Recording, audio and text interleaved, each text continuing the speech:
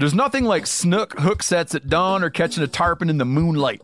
Find your next fishing trip made easy on fishingbooker.com and experience the magic of the Sunshine State or any other destination on your fishing bucket list.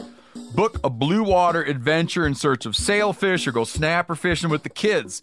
With over 6,000 captains and trips to choose from, planning your next one just got a whole lot easier.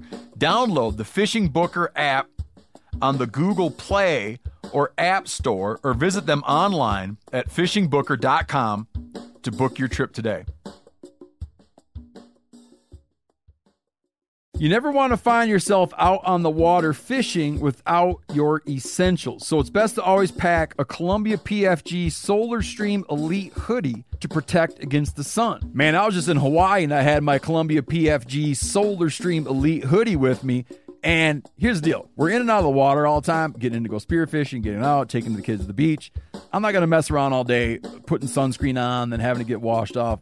I just run a hoodie. Columbia PFG has a lot of great gear. So before you head out on the water, head over to Columbia.com/PFG to shop their performance fishing gear. Telling you what, Decked is a game changer. Decked has completely changed how I load, organize my truck. All my stuff that I want is always in there, out of my way, and secure. It's perfect. If you own a pickup truck that you use, like a truck, the Decked drawer system gives you weatherproof storage for all your gear. You can lock it up, too.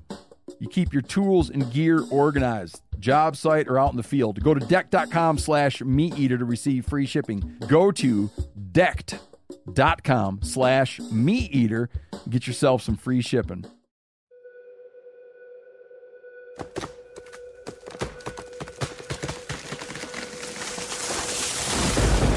This is the Meat Eater podcast coming at you shirtless, severely bug bitten, and in my case, underwearless. We hunt the Meat Eater podcast. You can't predict anything.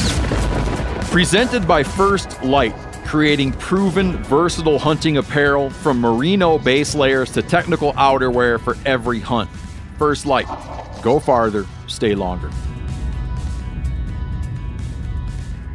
All right, everybody, super special guest. Singer-songwriter Dustin Huff, who also might be known. You like that? Yeah. Just playing up the singer-songwriter part. who happens to be the new typical whitetail record holder. Yep. Got to get lucky sometimes. Dude, it's a big deal. Yeah, it's been nuts, man. This past 6 months been crazy. Here you are sitting with a Huff Buck t-shirt on. You're like officially like a dude with a buck named after him. Never thought that deer hunting would turn into a business. You're friends with Luke Combs. Yep. And Luke contacted me one night, texted me one night, being like, holy shit. Yeah. And at the time, you guys thought it was a state record. Yeah, we just thought it was state. Mm-hmm. Yeah, he called me at 2 a.m. the night I killed it. I assume he was getting on bus call after a tour, and I had sent the picture to Ray Fulcher, one of our buddies that we used to tour with, and he still tours with Luke. And I sent Ray that picture of the deer because I didn't post it that night. I just tweeted, I think I killed the Indiana State record. Now, okay, we're going to get into this whole story. Okay. But how did you think, but real quick, why did you think it was that? Just because someone rough scored it? Yeah, I had a buddy come over that evening after I killed it. And he undershot it? Yeah. That's a good friend. Yeah, he had like 213, which he had never scored. It was like his first time scoring, a big deer. And what did it come in at? 213 is what he had. But Yeah. So he overshot. No. That's what he had. It was 211 and 4/8 net, 216 and 216 and 2/8 gross. Oh, okay. So yeah. So he overshot the actual. Yeah. But how did you not immediately realize, because you didn't look at national, you just looked at Indiana. I just looked at Indiana. I Googled Indiana State record because I had never looked at world records or anything. Yeah, you felt like distinctly Indiana. Yeah, I was like, well, hell, this might be Indiana, but. And it crushed it, right? Yeah, by like 8-10 inches or something. Damn. 10, maybe even more. So the only typical whitetail bigger out there is in Canada. Canada. The Hanson. Hanson buck. Yep. If you want to know what the Hanson buck looks like, go look at Pat Durkin's truck. He's got a decal of it on his truck. Does he need a Huff Buck one? You do. You Definitely. need to get as part of your business plan. You need to get Huff Buck stickers. That'd be good. That'd be good. Yeah, get on that. You got your guitar? No, we brought you a guitar. Yeah. I wish you had that whole damn deer head with you. I know. If I could have fit it on the plane, I would have brought it. I'd like to see it. Show me with your hands. How big is it? I guess I could have drove my Ford Focus out here all the way. I'm going to ask you a ton of questions about the whole story, but I got one question to ask you first. When you drew back on it, were you thinking, damn, that's a big buck? Oh, I knew he was huge right whenever I first seen him in the creek. He was facing me. I was just like, this is a 180-inch deer. That's all I was thinking, because I had never even seen a 150-inch deer, you know? To clarify, you killed it with a crossbow. Oh, yeah, you it was did? a crossbow. Okay. Yeah. Got it. Good shot placement. Thank you. 40 yards. Killed it with a crossbow. Yep. We'll talk about that. Yep. Yep. Dude wrote in from West Valley City, Utah. Name is Braxton. There's a thing called there's a thing happens to babies. Braxton Hicks. Or is that something that happens to women? No. Yeah, that's a woman thing. Yeah, aren't those like the false contractions? Yeah, if you're a lady out there. The two of you listening. Oh, a lot of times people come up to me in airports. They'll be like, I always like, it's just dudes that come up to me in airports, right? But then now and then a woman will come up to me in an airport, and I'm like, awesome. And she'd be like, my husband likes your show. He was too scared to come up. That's him over there waving sheepishly. Taking pictures. Yeah, my husband likes your show. You ladies out there, roughly how pregnant are you when you start having Braxton Hickses? It's pretty close to the end. That's in like the 8th. Yeah, I mean, that's up to the finish line. So if you're sitting there listening to the show and you're like, oh my God, I'm going into labor, you might just be having Braxton Hicks contractions. This dude's named Braxton, who I'm talking about. That's why I bring it up. He's a turkey hunter. Sounds like he might be a new turkey hunter. He might be an emerging turkey hunter. Because he says, first off, he's allergic to pollinating juniper trees. That's important to lay out. He says, in all of his turkey hunting, he's only ever gotten one shot gobble off a turkey. And that was when he was having a reaction to a juniper tree and sneezed and shot gobbled a bird 20 yards behind him. He started laughing so hard the bird got away. So if we ever redo our t-shirt of shit that makes turkey gobbles, is that even on there? Sneezes? I don't think it's Not on there. on there. Puking's on there. Really? Yeah, we had a guy puke up one. He just Got a shot gobble off it. Since I can't really turkey call, maybe those are the noises I should practice making when I'm walking around. Sonic booms, puke, sonic booms, puking, everyththing. The Chinook. Oh yeah, twin rotor helicopters. Yanni, can you recap your story about everything that's going on at your turkey farm? Like the whole thing, because we got a lot of feedback about it, a lot of stories. But mostly about how my hens got bred. That part of it. That and about how they come in the house looking for their eggs. Mm-hmm. Yeah, just a quick. What recap. about them getting eaten by predators? Whatever, all of it. Whatever you like. Yeah, whatever. All right. Well, do you know Yanni got predated by his chickens got attacked by a marten? He's the only guy I know who had his chickens attacked by a marten. Yeah. And turkeys, but the turkeys survived. They just lost quite a few. One lost a chunk of her upper beak, and then she lost. I was wondering about that one hen that was missing. She lost it to a marten. As far as we know, I'd like to have What are the video other of that. possibilities? Well, his wife caught the marten red-handed.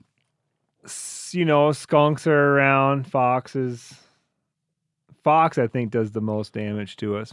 Can I interrupt real quick? Mm-hmm. I'm reading the world's greatest book ever written called Black Range Tales. It's Carl Malcolm's book. Mm-hmm. I own a copy too. it's crazy because we were hunting in this area in New Mexico, and he said, "Man, you got to read Black Range Tales."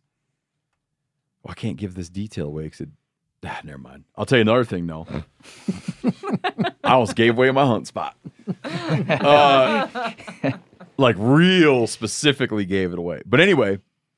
Now they're just going to go and read Black Range Tales and figure it out. So it's like the Forrest Fenn hunt now. It won't work like that. So anyways, there's a dude in Black Range Tales. There's a miner who has, what was it? Like, you know how everybody used to have rheumatism all the time?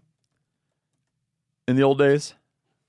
Mountain men, miners. Achy bones. They all had rheumatism. Arthritis, achy bones. Yeah. So one miner had come to another miner telling him, I need a big fat skunk in the book. And he tells a story of how they wind up getting the skunk for him. He needs a big fat skunk, and they get the skunk, but the skunk sprays him.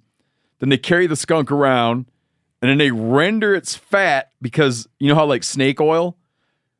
This miner believed that skunk fat rubbed on his joints would cure his rheumatism, and it worked. Definitively. He came back a while later and said it cleared up.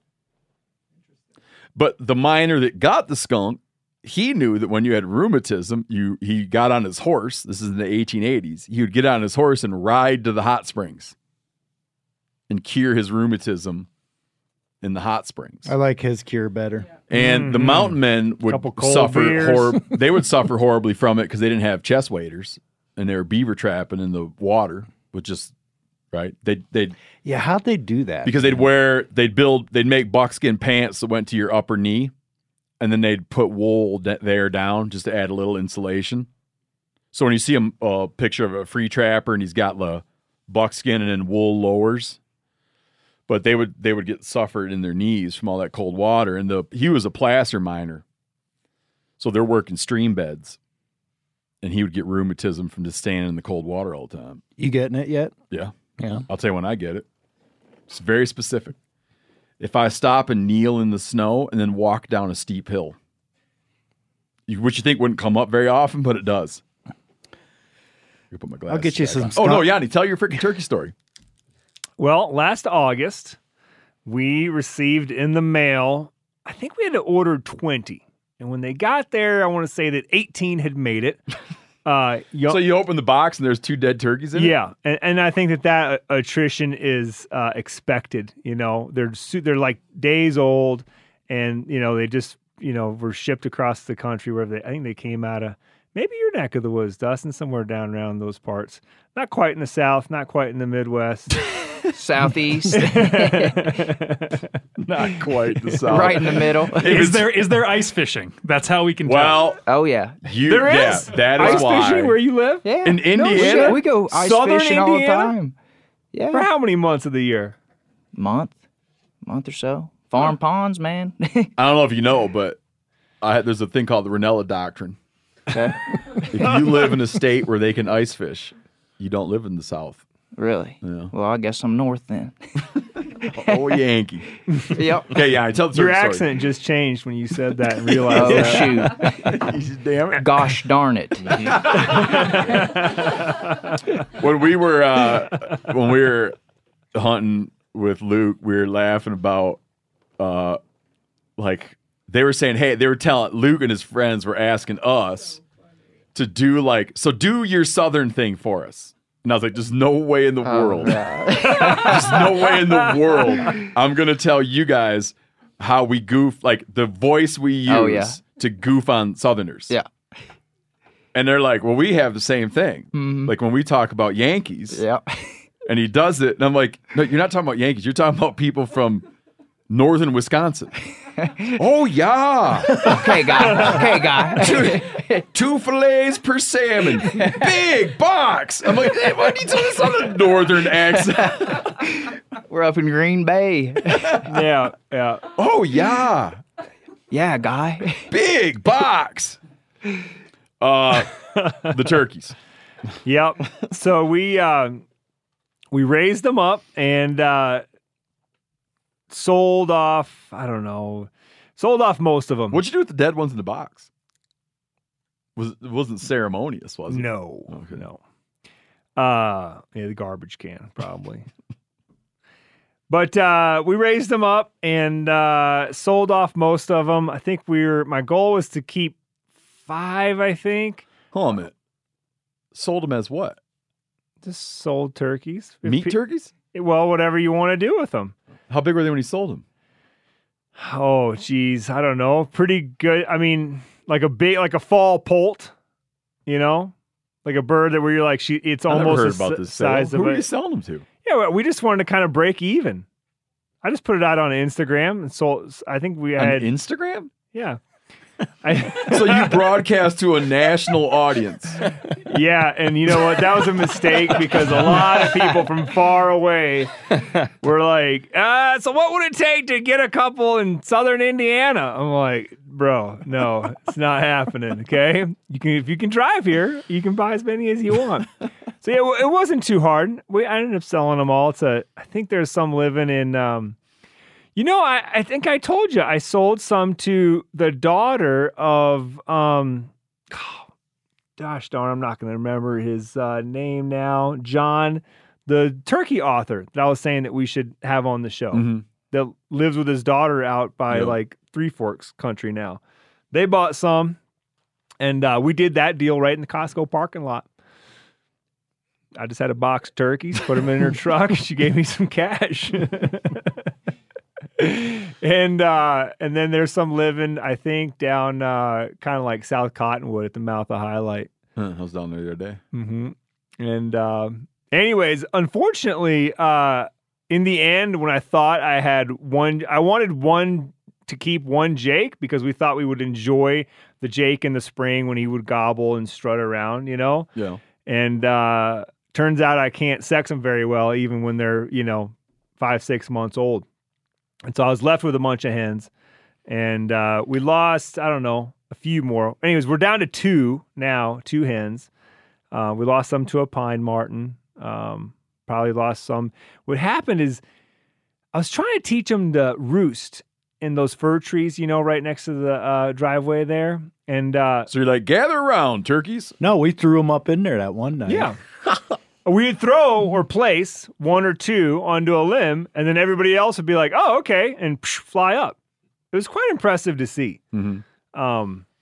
The general flying of the turkeys that we got to watch while we had the big flock was cool. They'd climb way up that hill behind the house, and then when they were done on the hill, they wouldn't walk down. They'd all pitch and then come swooping and dive bombing in and land right like at the garage or next to the garage. And to see like 15 turkeys do that together, it's a pretty cool thing.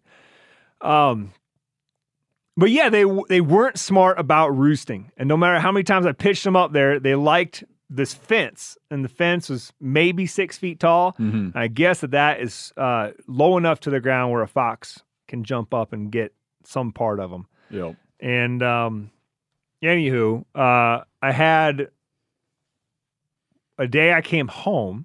I'm getting to the part where the turkeys got into the house. I come home, I go into the house, leave what we call the service door open, which is just like the side door into the house, and go back to the truck to go grab a few things, some groceries or whatever. And in this short little period of time, all 5 of our chickens and the 2 hens have gone into the kitchen, and 1 hen has jumped up onto the countertop where the eggs are kept. And at this point, the turkey hens were laying eggs, and she is with her beak sort of fondling and rolling a turkey egg that's in a basket of eggs. And I can see that she is specifically working the turkey egg and not the chicken eggs that are around it. So I thought that was kind of interesting that she like walked into the house and literally within 30 seconds, like knew exactly where the eggs were and then was able to pick out possibly her egg. Then another little interesting thing that we had happen was that some wild jakes showed up. A 4-pack originally. They're down to 3 now. Brody, they were there again last night, and they actually roosted at the house last night. Brody can't get it done. Well, he hasn't had time. Huh? You didn't let me know last night. It was late. Oh, okay. It was too late. Why don't you just move in over there for a while? Set up a tent. You and Hayden. Set up a tent in the yard. And one day, we're in the basement looking out the basement windows, and all the jakes are there and our 2 hens are there. And it's interesting because Jennifer thinks that our hens think that they're chickens. And when they see those wild jakes, they don't go, "Oh, you're one of us." They're like, "What are you?" Like they literally could give a shit if those jakes are there strutting, gobbling, or whatever. Couldn't give a shit. They don't pay any attention to them whatsoever. Like they want it so little that they wouldn't even give shit for it. Exactly. But like one something time you normally just want to get rid of, they wouldn't even give that for it. You got it. Yeah. Thanks for the clarification. Yeah. One time, I don't know if next to the house, everybody's got this where like the grass doesn't quite grow right up to the edge of your house, and you kind of sort of have like either a mud or a dirt or like a dusty, dry kind of zone where the grass kind of quits before you hit like the concrete, you know?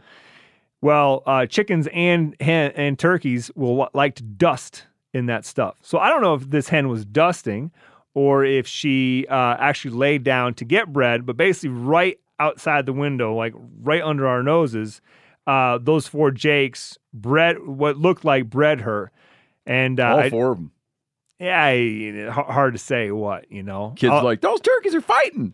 Oh, no. I told my girls, I said, listen, when you guys talk about this, use that word sexy and it's like super cute and all that, I said, that's what the boys are going to want to do to you right there. Getting it straight. Yeah. No, Dude, we talk about everything with our kids, man. Because they're hearing about it anyway at school. Oh, yeah. Yeah, I'd rather From Yanni's kids. I'd rather... Well, what's going to happen, Susie, is you're going to lay down in some we dust. just lay it all out, man. And it's funny. You start laying something out for your kids that you think you're being a little ahead of the game to lay it out for them. They're like, oh, yeah. Tell me something I don't know. Heard, yeah. I heard at school that what happens is. I'm like, now, listen, while we're on the subject, no. That's not what happens. What happens is this, but there's nothing. You can't get ahead of anything. No. Not in public school. So we figured they may have or may not have gotten bred. We were going to then save the eggs and put them in an incubator, but the more we researched it and started messing around with it, or didn't mess around with it because it was just going to be a big investment to get into it and to get an incubator in time. Yeah, we kind of had them, then we were reading reviews on the incubators and the warmers. But you got to turn them. Why can't she just incubate her egg? We tried. And they're just too dumb. They're just not into it. They don't know enough about being turkeys. No. I don't know. I wonder if that's part of the problem they had when they used to try to reintroduce turkeys by putting out domestic, like farm-raised wild turkeys that they could never pull it together. Yeah. They didn't know how to avoid predators. They didn't know how to nest. And then they realized you got to move wild turkeys to establish wild turkeys. That's right. Can I tell you 2 pieces of feedback? Yeah, please do. So one I like, it was a very long email that's all one sentence. Is it really? Oh, it's great. Yeah. It's like, and then like Cormac McCarthy would get lost reading this sentence. Say something. It's a great sentence. I can read it. But one guy wrote in a very similar experience to you, Yanni. He lives in the area. Hold on. Is this the sentence or not? No. There's two turkey letters that are of note. The first one is not a single sentence. Got it. But he lives in the area northeast of Atlanta. They hadn't seen a wild turkey in 15 years. Hold that thought for a minute. In Barry Lopez's book Arctic Dreams, he talks about this phenomenon that happens where, you know what a fjord is? Mm-hmm. There's a thing that will happen to whales, beluga whales now and then, where they'll be working the back of a fjord and the fjord will freeze. Mm. And so so much of the fjord freezes that they can't hold their breath long enough to get from the area they've kept open out to the open sea. So they've kept it open by their swimming activities around. have kept it open. Oh. And they'll be locked there. It can be quite a group of them. And they just keep an area open and they can't hold their breath long enough to get out from the ice. Okay. And the ice is too thick to break it. And when this happens, here's the part the mystery part of it. When this happens, polar bears just materialize there. And it's like, how in the world? And it was talking about this one time this happened, and like 13 polar bears wound up there.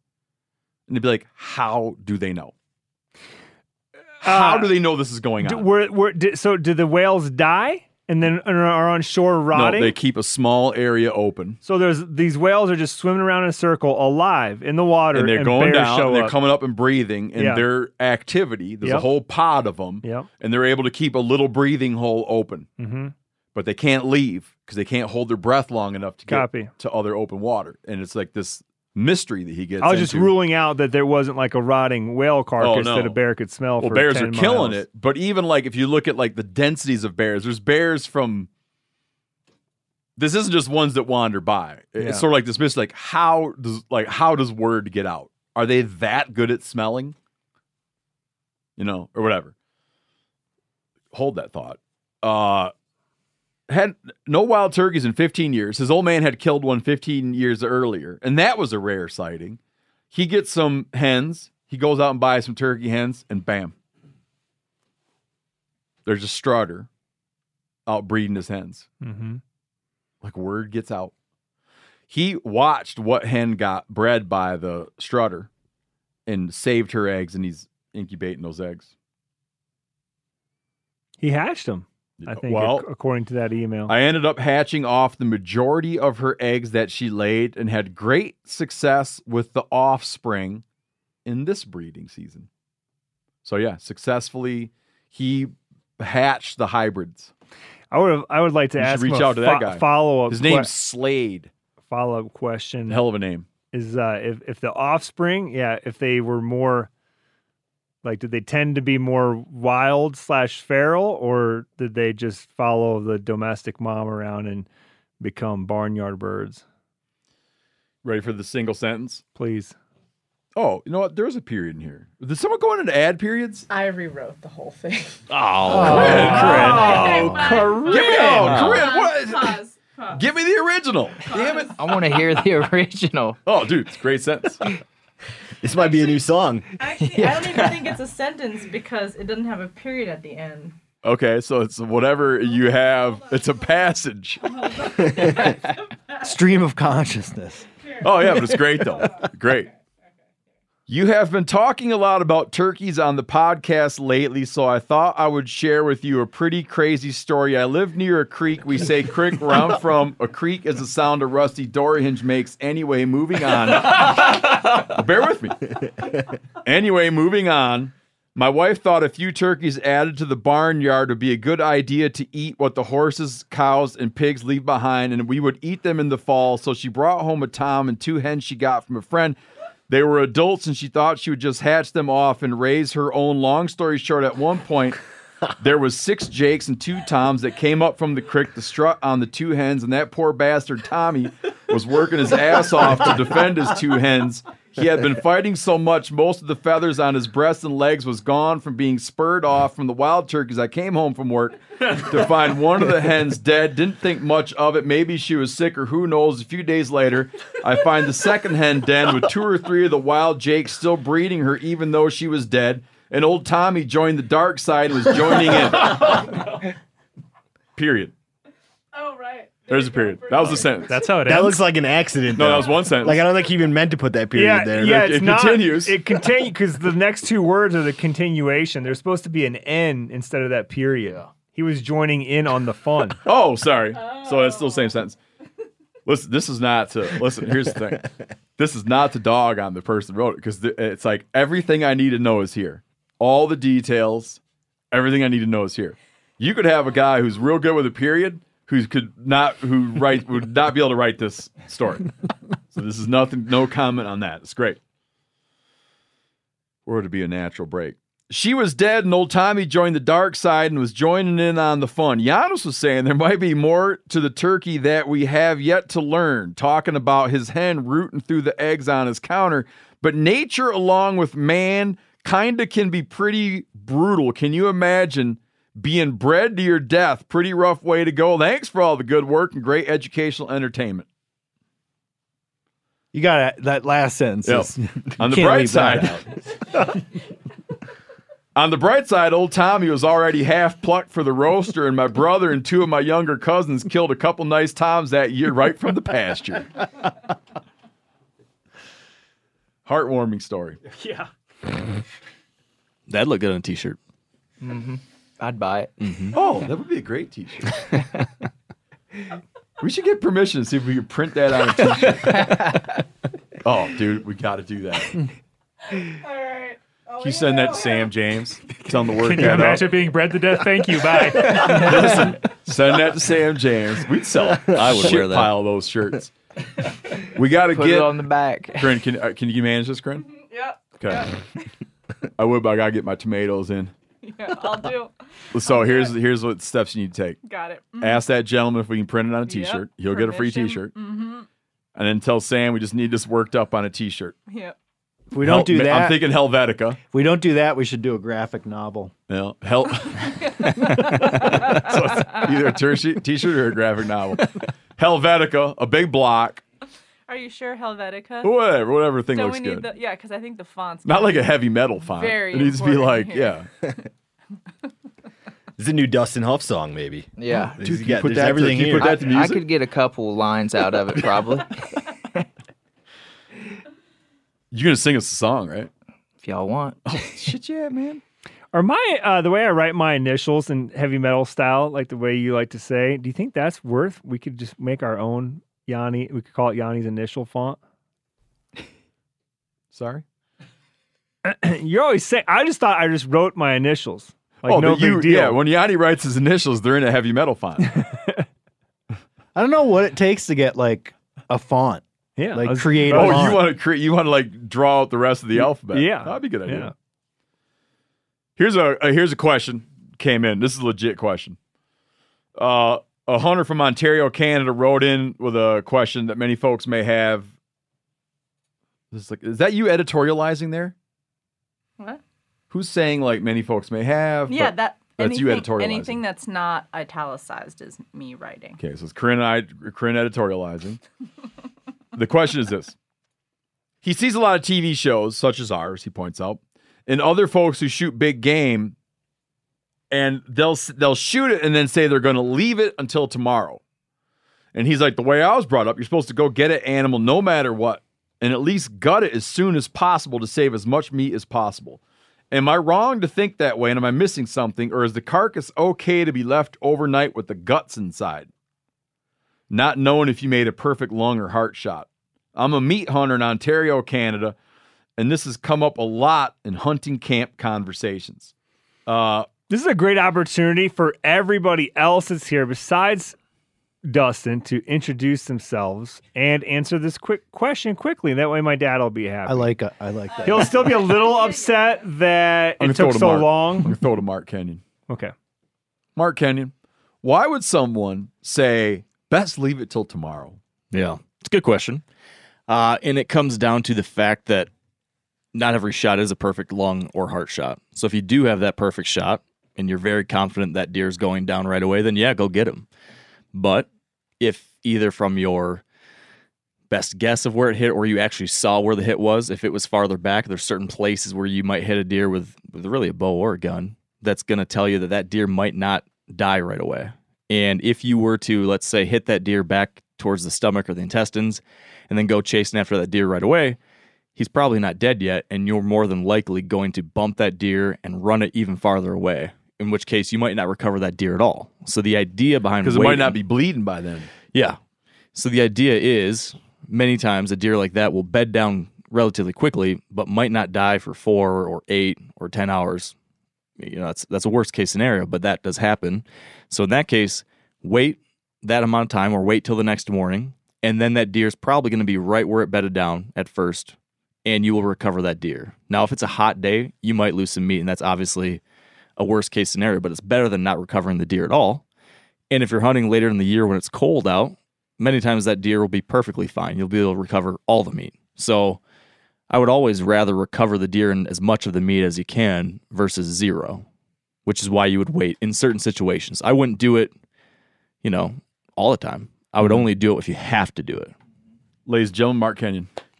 Now, in Great answer. 2019, Mark wrote an article for themeateater.com called How Long Should You Wait to Blood Trail a Deer, where he lays out all the scenarios about like lungs, guts, stomach, etc. Introduce yourself, Spencer. This is Spencer Neworth. And Mark also pointed out in there what his uncle used to do in the 90s. Tell folks that approach. You want me to remind you? Oh, I remember. Yeah. It took me a second, but he would always this was just to get a little bit of a weight. After he shot a deer, this was during gun season, he would always bring a cigar with him, and he'd smoke that victory cigar, and that would force him to wait half an hour. So at least he'd give it a little time. Yep. Because the temptation, a lot of times, is you're so excited, you want to get out there right away and go find it. But he'd always at least smoke that victory cigar, and then he knew, all right, I gave it time, now I can go search. My old man was a firm believer, circumstances didn't matter. It was 45 minutes. You could walk over there and it could look like someone had gone through the woods with a bucket of paint. 45 minutes. Yep. Right? No matter, you could have basically seen it stumble and fall. 45 minutes. Yeah. Yeah, just that was it. Yeah, but see, that's the thing. Like, I had that happen this last fall. Like, stumbling, whirling around, does a couple circles, but then all of a sudden it looks like he's got his feet underneath him and he rolls over the horizon. There's lots of blood, but I'm like, you know what? You just don't know. Mm-hmm. And, like, it is a good rule. A friend of mine Unless you see him laying there with his tongue out, of course. A friend of mine was telling me a good story. He was just down fishing alligator gars, and a guy was describing to him how long, when your bobber goes down, how long to wait for you set the hook. And he said, you want to wait as long as it takes to smoke a whole cigarette. And my friend doesn't smoke. And he pointed out he doesn't know what that means because he doesn't smoke. And he said the guy got kind of irritated and said, I don't know, count to 100. Hey, I feel like we're missing, we're not answering his question completely. Well, I'm not done with the question. Oh, okay. Can I tell you what Mark specifically wrote in this article? Please. Heart shot. Did I write it better than I said it? Yeah. Let me tell you what Mark says. Heart shot, recover right away. Double lung, 30 to 90 minutes. Single lung or liver, 4 to 6 hours. Gut shot, 8 to 12 hours. But yeah, but the deer would have to kind of yell out what happened to it.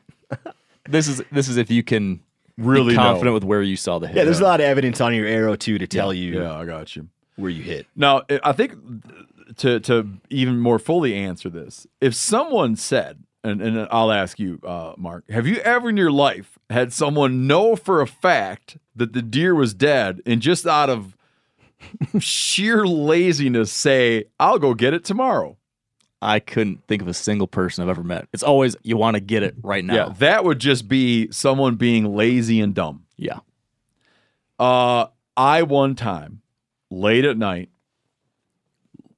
killed a bull with my bow, and it was dusk, and it was in an area with a lot of grizzly bears, and made a decision I'll regret.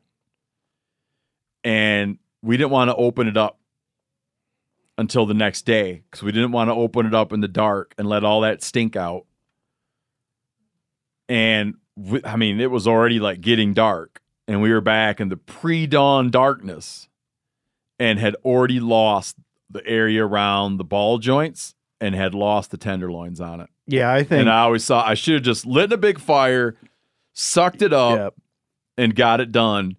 And I thought it was supposed to get cold that night, and then laying there for a few hours, we had to hike a couple miles back to our gear, laid there, and just like all night, I'm like, oh, it's not getting cold. It's not getting cold. Yeah. And went back and just felt like a dumbass. And I think even when it is cold, an animal like an elk, like they trap heat. Like it could be 20 degrees out, and you're going to lose meat.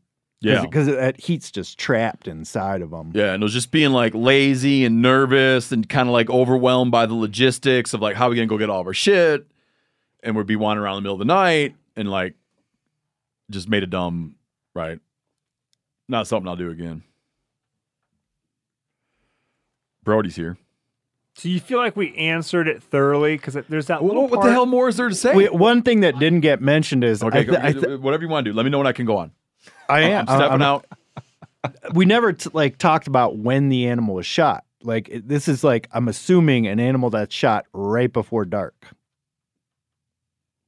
You talking to me? I'm asking. I'm out. Until Yanni says it's time to move on. You don't want to engage anymore? I'm maybe turning you it over can to clarify for me because I don't. It said the question is. He sees a lot of TV shows such as ours and other folks who shoot big game with it being a far hike to retrieve the animal. Then they say, wait till tomorrow. Explain to me what he's meaning by being a far hike to retrieve the animal and how that plays into the question. You follow me? I'm sorry. See, I'm confused by the question and that part of the question. And you're asking me? Yeah, declare. That's why I'm asking if you felt like you answered it thoroughly. If first of all you have to understand the question. I think he might be confusing two things. Okay, that's why. Did you see the little addendum? The addendum I did, where I said to know that it's dead and just put it off till tomorrow isn't a thing I'm aware of. And then I went on to cite a time when I did that. And what circumstances drove me to make that decision, and pointed out that I had in fact regretted that decision. Yeah. Do you feel there's more to add? Well, it still just doesn't answer or clarify the part about like how it's like a far hike to retrieve the animal. But I think you're right. Oh yeah, I don't know what he means by that. Where he's just like maybe I don't know what he means by that. Conflating two things. Yeah, but nobody else either has any idea what he's trying to say. Or trying to ask. Like he's saying you did it because it was a far hike. He'll have to write back in again. Did you guys know that Seth and Chester in the walleye tournament, their first walleye tournament, day one, they 75 boats. They finished day one, number 7. Oh. They were hoping to do top 20. They finished day one, number 7, their first ever walleye tournament, fishing in their Alumacraft. We did all that begging and pleading to get them a walleye boat. We got them a walleye boat from Alumacraft, so they're like a sponsored by Alumacraft. Finished day one, number 7. Had a couple problems. Finished the tournament, number 17, out of 75 boats, but still took a cash prize. Huh. Good for How much was it? How much is $400 to conservation? Where are they kicking that to? They got to wait and see. They got to wait and see how they do on the next ones. But those boys, first ever walleye tournament, finished day one, number 7, finished the tournament at number 17. Their goal is to finish top 20. Yeah, Seth said he lost a monster the second day that would have really... Yeah, they would have pushed him up. I'm stoked for him. That's so damn good. That's a hard body of water fish, especially when you live like 6 hours away. Yeah. For them to roll up there and get 17th is awesome. I'm going to tear that place a new one this weekend.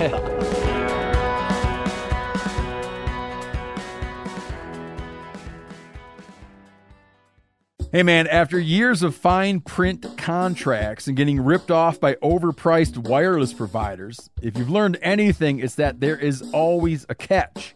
So, when I heard that for a limited time, all Mint Mobile wireless plans are $15 a month when you purchase a 3-month plan, I thought, well, what's the catch? But it turns out there isn't one.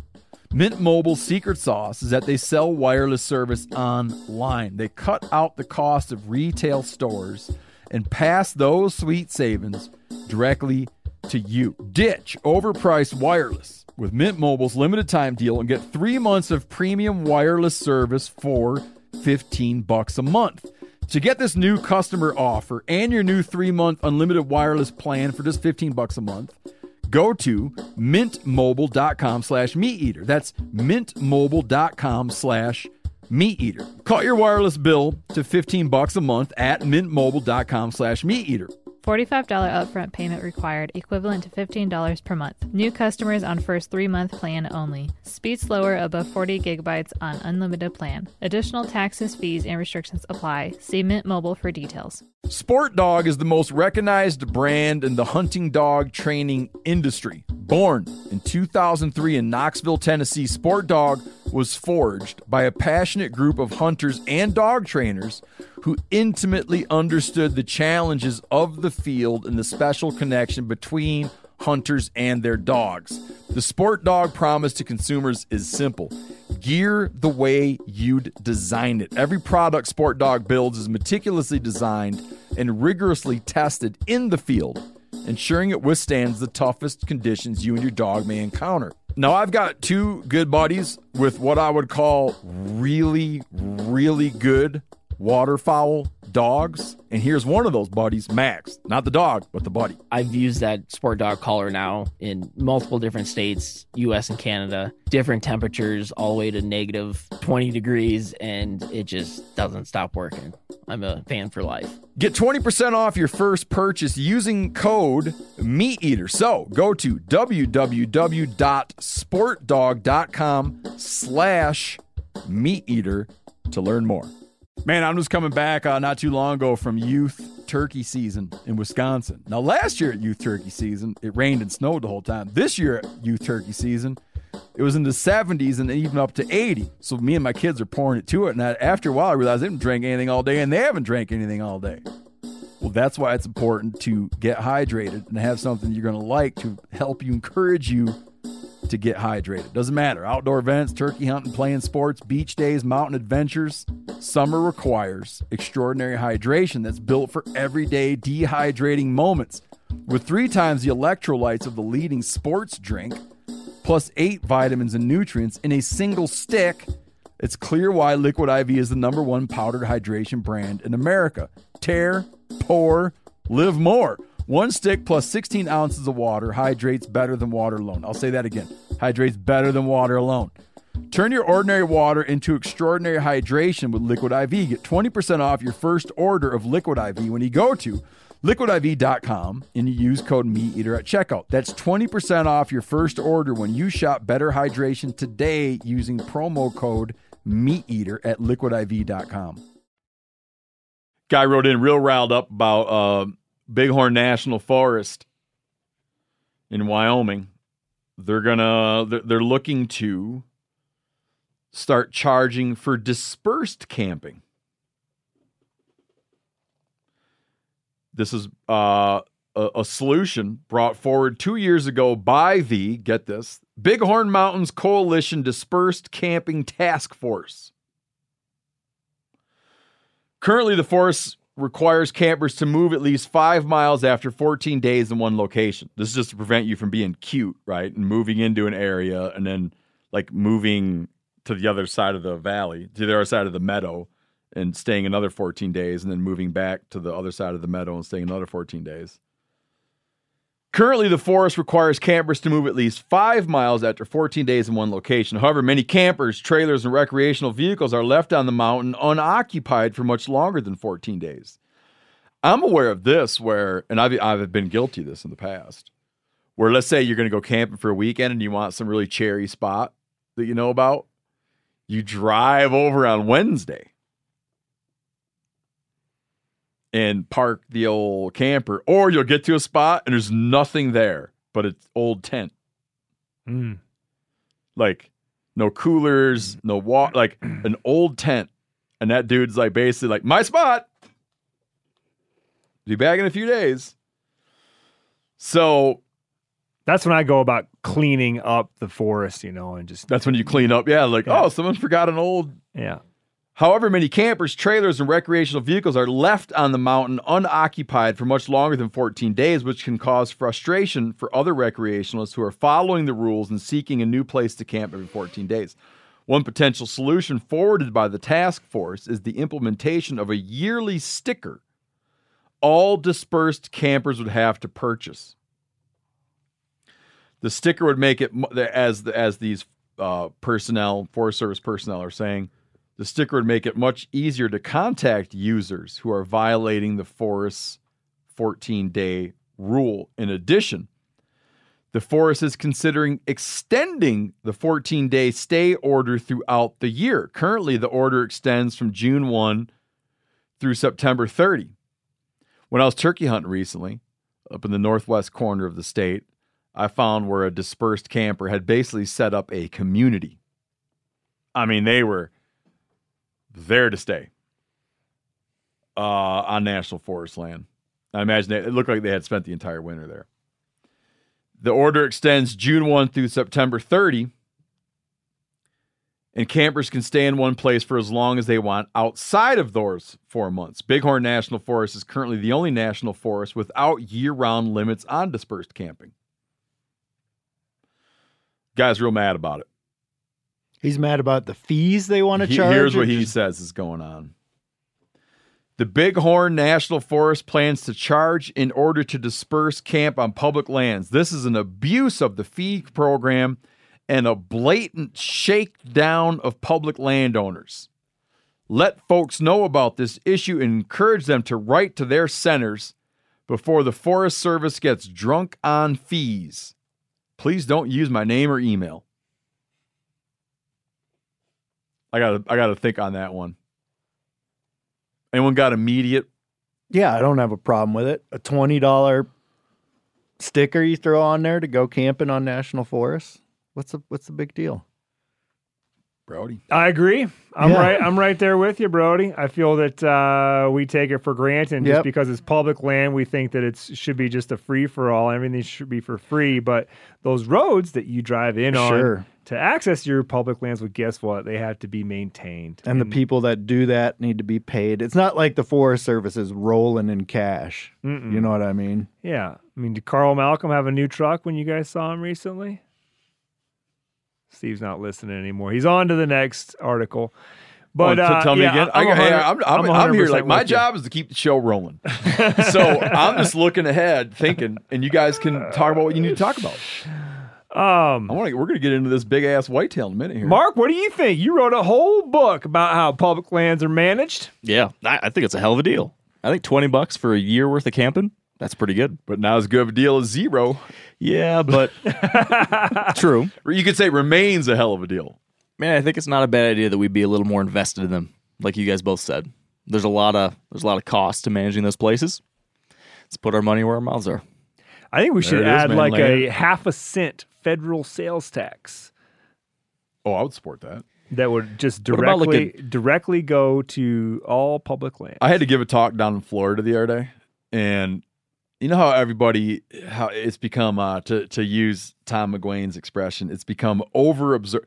Pittman Robertson has become over-observed among hunters, right? Like every hunter on the planet now likes to point out Pittman Robertson contributions, which for people who've been living under a rock, there is a federal excise tax on all guns and ammo and other sporting goods equipment to the tune of about 13%. So when you buy a gun or you buy any ammo, you're paying a 13% excise tax that goes to support wildlife conservation.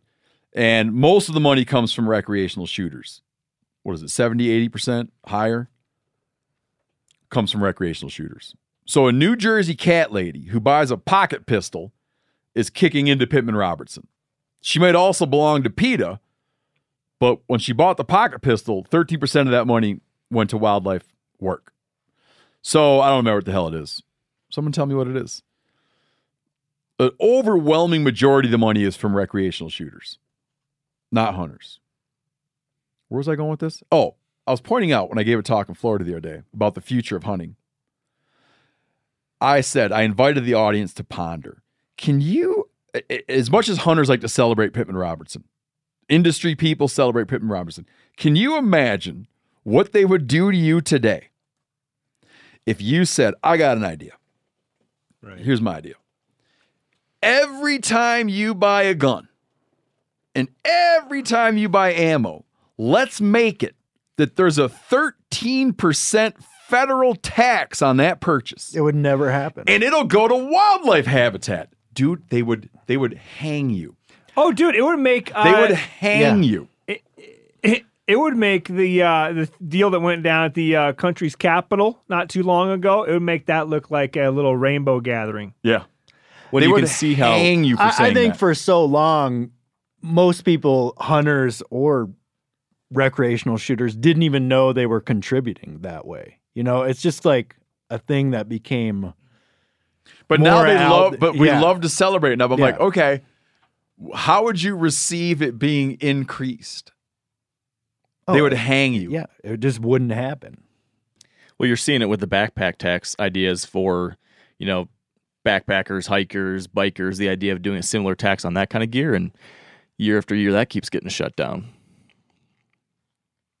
What about a duck stamp for public lands? Like that kind of approach. They'd hang you. I would love it. If someone now came and said, hey, man, if you want to hunt ducks, you got to kick down. What is a duck stamp right now? 25 maybe? Yeah, if you want to hunt ducks, it's extra $25 starting right now. All goes to the feds. But you don't think that, like, not just for ducks, but for public land hunters in general.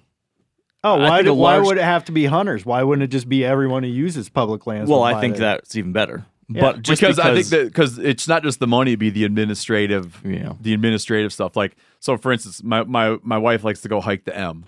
Okay, she'd also be like, "Home, I need to do what?" Right? It'd be like an administrative because you're taking like hunters are. It's ingrained in hunters that there's like this whole regulatory structure, and it's like everyone knows like you got to go jump through all these hoops, and like dudes that ride their mountain bikes, they're sort of like blissfully unaware. They're blissfully unaware of all the shit everybody else has to do. Yeah. Right?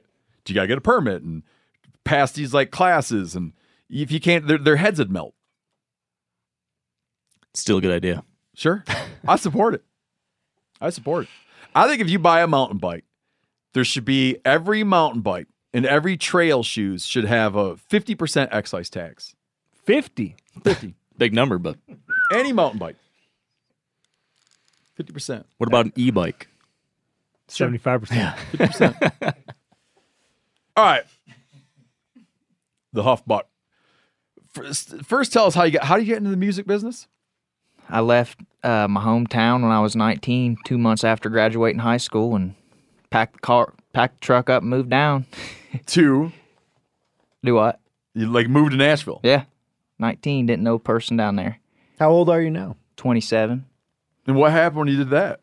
Where'd you go live? I just had a 1-bedroom apartment, started playing open mics, met some people, started writing, met Luke in 2015, 2 years after moving to town, and started going on the road with him, hanging with those guys, and rest is history. Dude, that makes you like America even more. It's crazy. So you're obviously playing guitar and singing and doing all that stuff a good bit before you left town. And moved out, like when you were in your teenage years. I mean, I started playing guitar when I was 12. Wrote my first song when I was 14. And how old were you when you killed your first deer? I was 12 years old. Killed my first squirrel when I was 10. You didn't start playing guitar because of that. Mm-mm. But you killed a deer at 12 and started playing guitar. Yep. What was your subject matter? What do you mean? Like, what was the sort of your theme of your music? Just life, small town stuff, girls. Not hunting. Oh, yeah, hunting was in there too. Trucks, hunting, fishing. Where's the guitar? Over there. Hand over the guitar, Corinne. I want you to just give us a little sample, just so as we get into the story of this world record whitetail. What do you want, just like a beginning of it? Whatever the hell. Ooh. Any song. Have you written a song about that buck yet? I have, but... Give us a little lick of that. I'll play one that... Oh, my. Yeah, this might be it. Yeah, this is kind of... Have Phil help you get set up there. What do you need to do, Phil? Well, is he gonna play a full song? No, he's going to give us a little teaser, and then we'll have a full song later. We don't need to mic him up. Oh, okay. Right now. This is just a teaser, ladies and gentlemen. So you know, like the guy that killed the world record whitetail, typical whitetail, or sorry, national typical whitetail record. I should be fishing somewhere on a boat, floating, suntan, cold can chilling, reeling in a 5-pound largemouth, good time grinning. Yeah, I should be fishing. Little teaser. Little teaser. So you learned in high school, packed up, moved to Nashville. Were you surprised when all of a sudden you started to make it? I don't know about making it, but I mean, it was just cool to be in that. Well, do you have a day job? No, I just play music full time and write full time, and well, I call that making it. Yeah, I guess so. But what do you call making it? I don't know. A number one. Yeah, number one song on the radio. Oh, so that's making that's it. making it for me. That's what I want. That's what you're shooting for. Yep. Well, I think there's like degrees of it, but I think if you set out in the arts and you get to where you don't have to do anything else, yep, that's making it part one. I agree. Yeah, but you still hunted. Yep. And you still went hunting back home. Yep. Do you hunt more where you came from or more down in Nashville? Indiana. Yeah, that's where I'm at now. I moved down there, but then I moved back at like 24, and then I was just traveling back and forth, going every other week, every other 2 weeks or so. So, yeah, I live in Indiana now, but... Was that part of your plan to go back there once you kind of got a foot in the door? It always was. I just didn't know how soon I would, I didn't know if it'd be 30, 35, 40. You married? I got a girlfriend. How long you had a girlfriend for? 4 years. You couldn't get married to her? Oh yeah, that's the next step. What's her first name? McKaylee. Okay. What's the property you were hunting on? 185-acre hog farm. Same farm I killed my first squirrel on, where I killed my first deer. Used to vaccinate hogs on it when I was a kid. Who owns the farm? Big farmer. You shouldn't be saying that, man. Well, everybody already knows in my hometown, dude. There's already people. Well, there's a lot more people than your hometown Yeah. that listen We're to gonna this. bleep Can we that bleep out. that? Yeah, give me a bleep out. His name's No, don't What's even your say opinion? that. What's your opinion, Mark? Absolutely not. Would you not say that? Better safe than sorry. Oh, Yeah, that's why? fine. not? And why are you guys so adamant about this? Because OnX makes it so damn easy. Yanni, I could find your No, property in 1 minute from now if I wanted. No, I understand, but would you? Well, you'd have to know my wife's name. But I do. But That's true. What do you think's going to happen? Maybe They'll start there's edge some, hunting it. maybe there's some that's state already land happening. like a quarter mile away. It's already happening. Maybe the neighbor has his farm on the Allow lease our network. guest to weigh in here because this is already happening. I mean, people already know where it is. We're already finding deer with their heads cut off. I mean, right outside of this property. So people in our, it's Stuff will get terrible. leased up around there. It's terrible.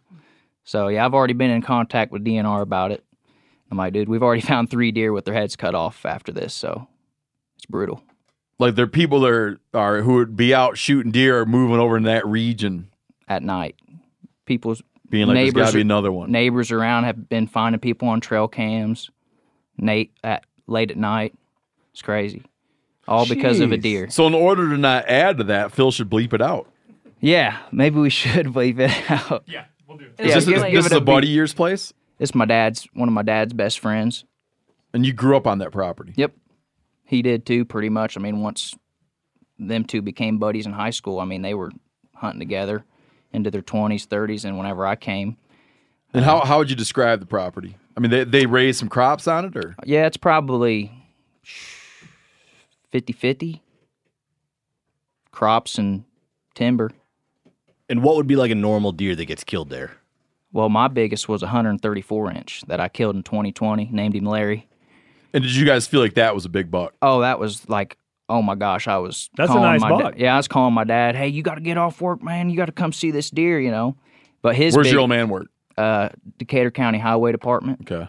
And but his biggest one, which was the biggest on the property, 153-inch. Oh, okay. Which I was a freshman whenever he killed that. Well, so like, you know, not even close to what you got, but I mean like good deer. Yeah, there's always good deer Yeah, there, good but I deer. mean, our only rule is 15 inches wide. If he looks like he's 15 inches, you can shoot him. And then does the hog farmer hunt it too?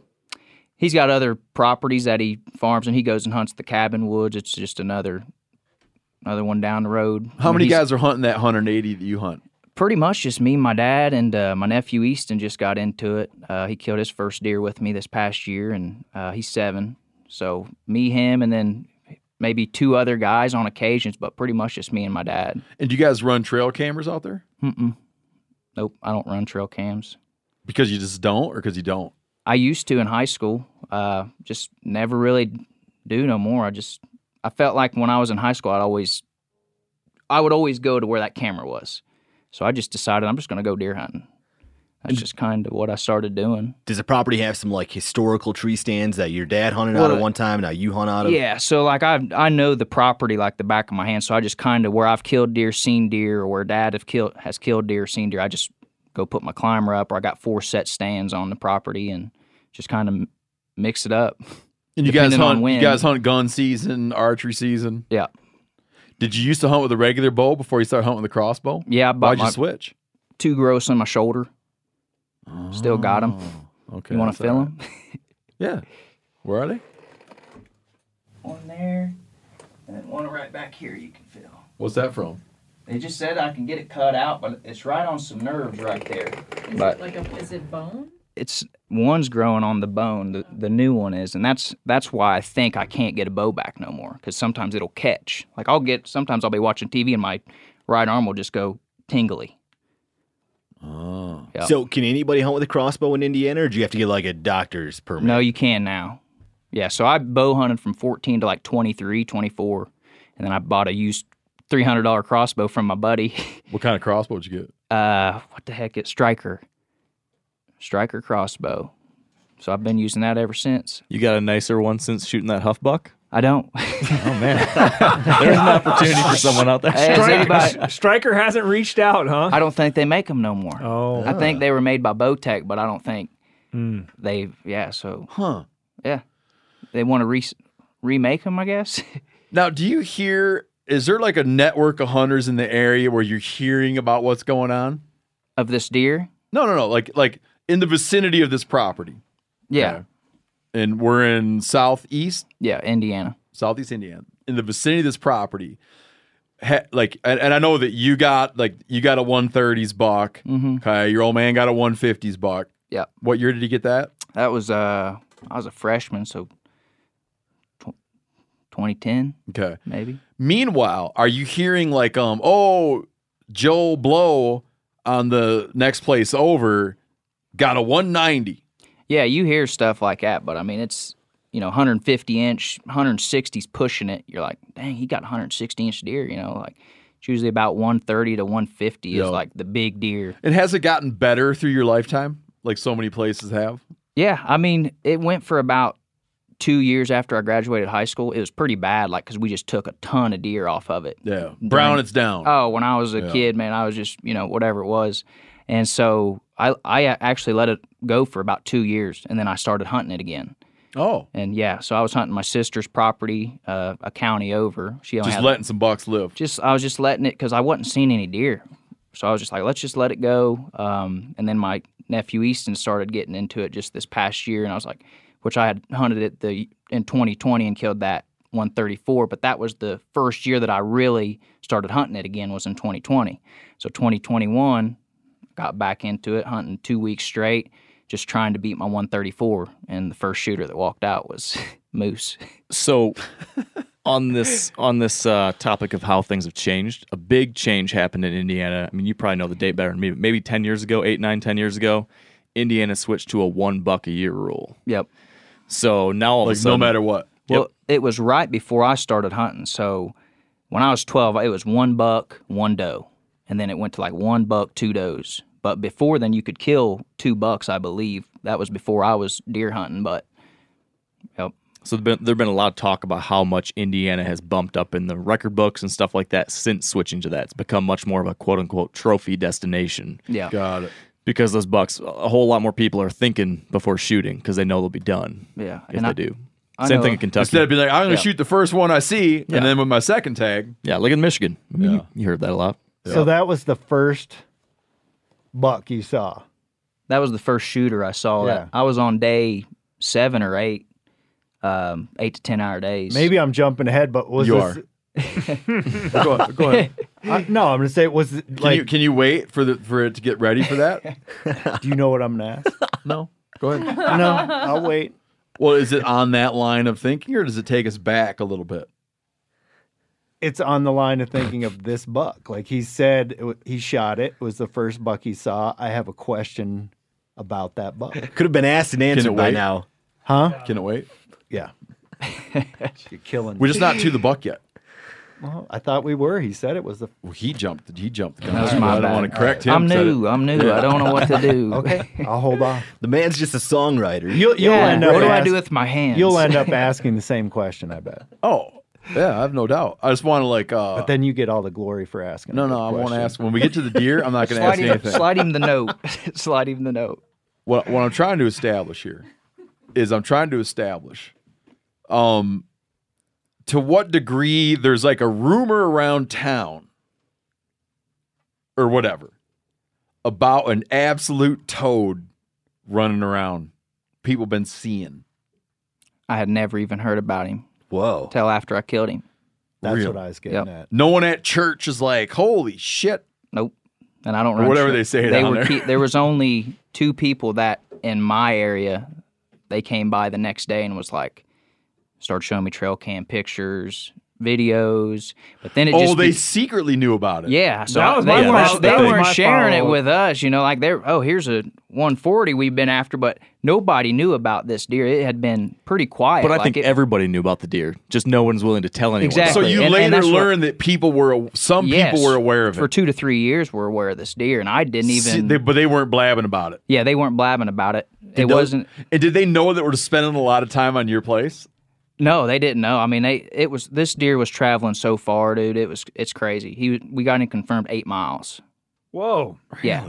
Did this confirmed. buck have a name by other people? Yeah, so the guy 8 miles, he had him as a Megatine Junior. Junior, there's a senior. So there- Megatine yeah, Junior. apparently 5-6 years prior, there was a 195 that guy killed that they believe was this the sire. This genetics. So I don't know. Is Mark Kenyon the guy? Is he the one who named it? The No. Megatine Junior? Mark was drunk. He's like, Megatine. Best I got. He's Yep. like Megatine Junior. I guess. Megatine Junior. Yeah. So then I named him Moose. After whenever I saw him come up the ridge, I was like, "That's a freaking moose, man!" And then it just stuck. Can we go back to the 8 Mile Away guy? Yeah. Who's this guy? His name's You might want to bleep that out. Okay. yeah. Give me a bleep there. And what's his story? Dustin, can I? If I were you, I wouldn't even be talking about my sister's property 1 county away. That's too Dude, specific.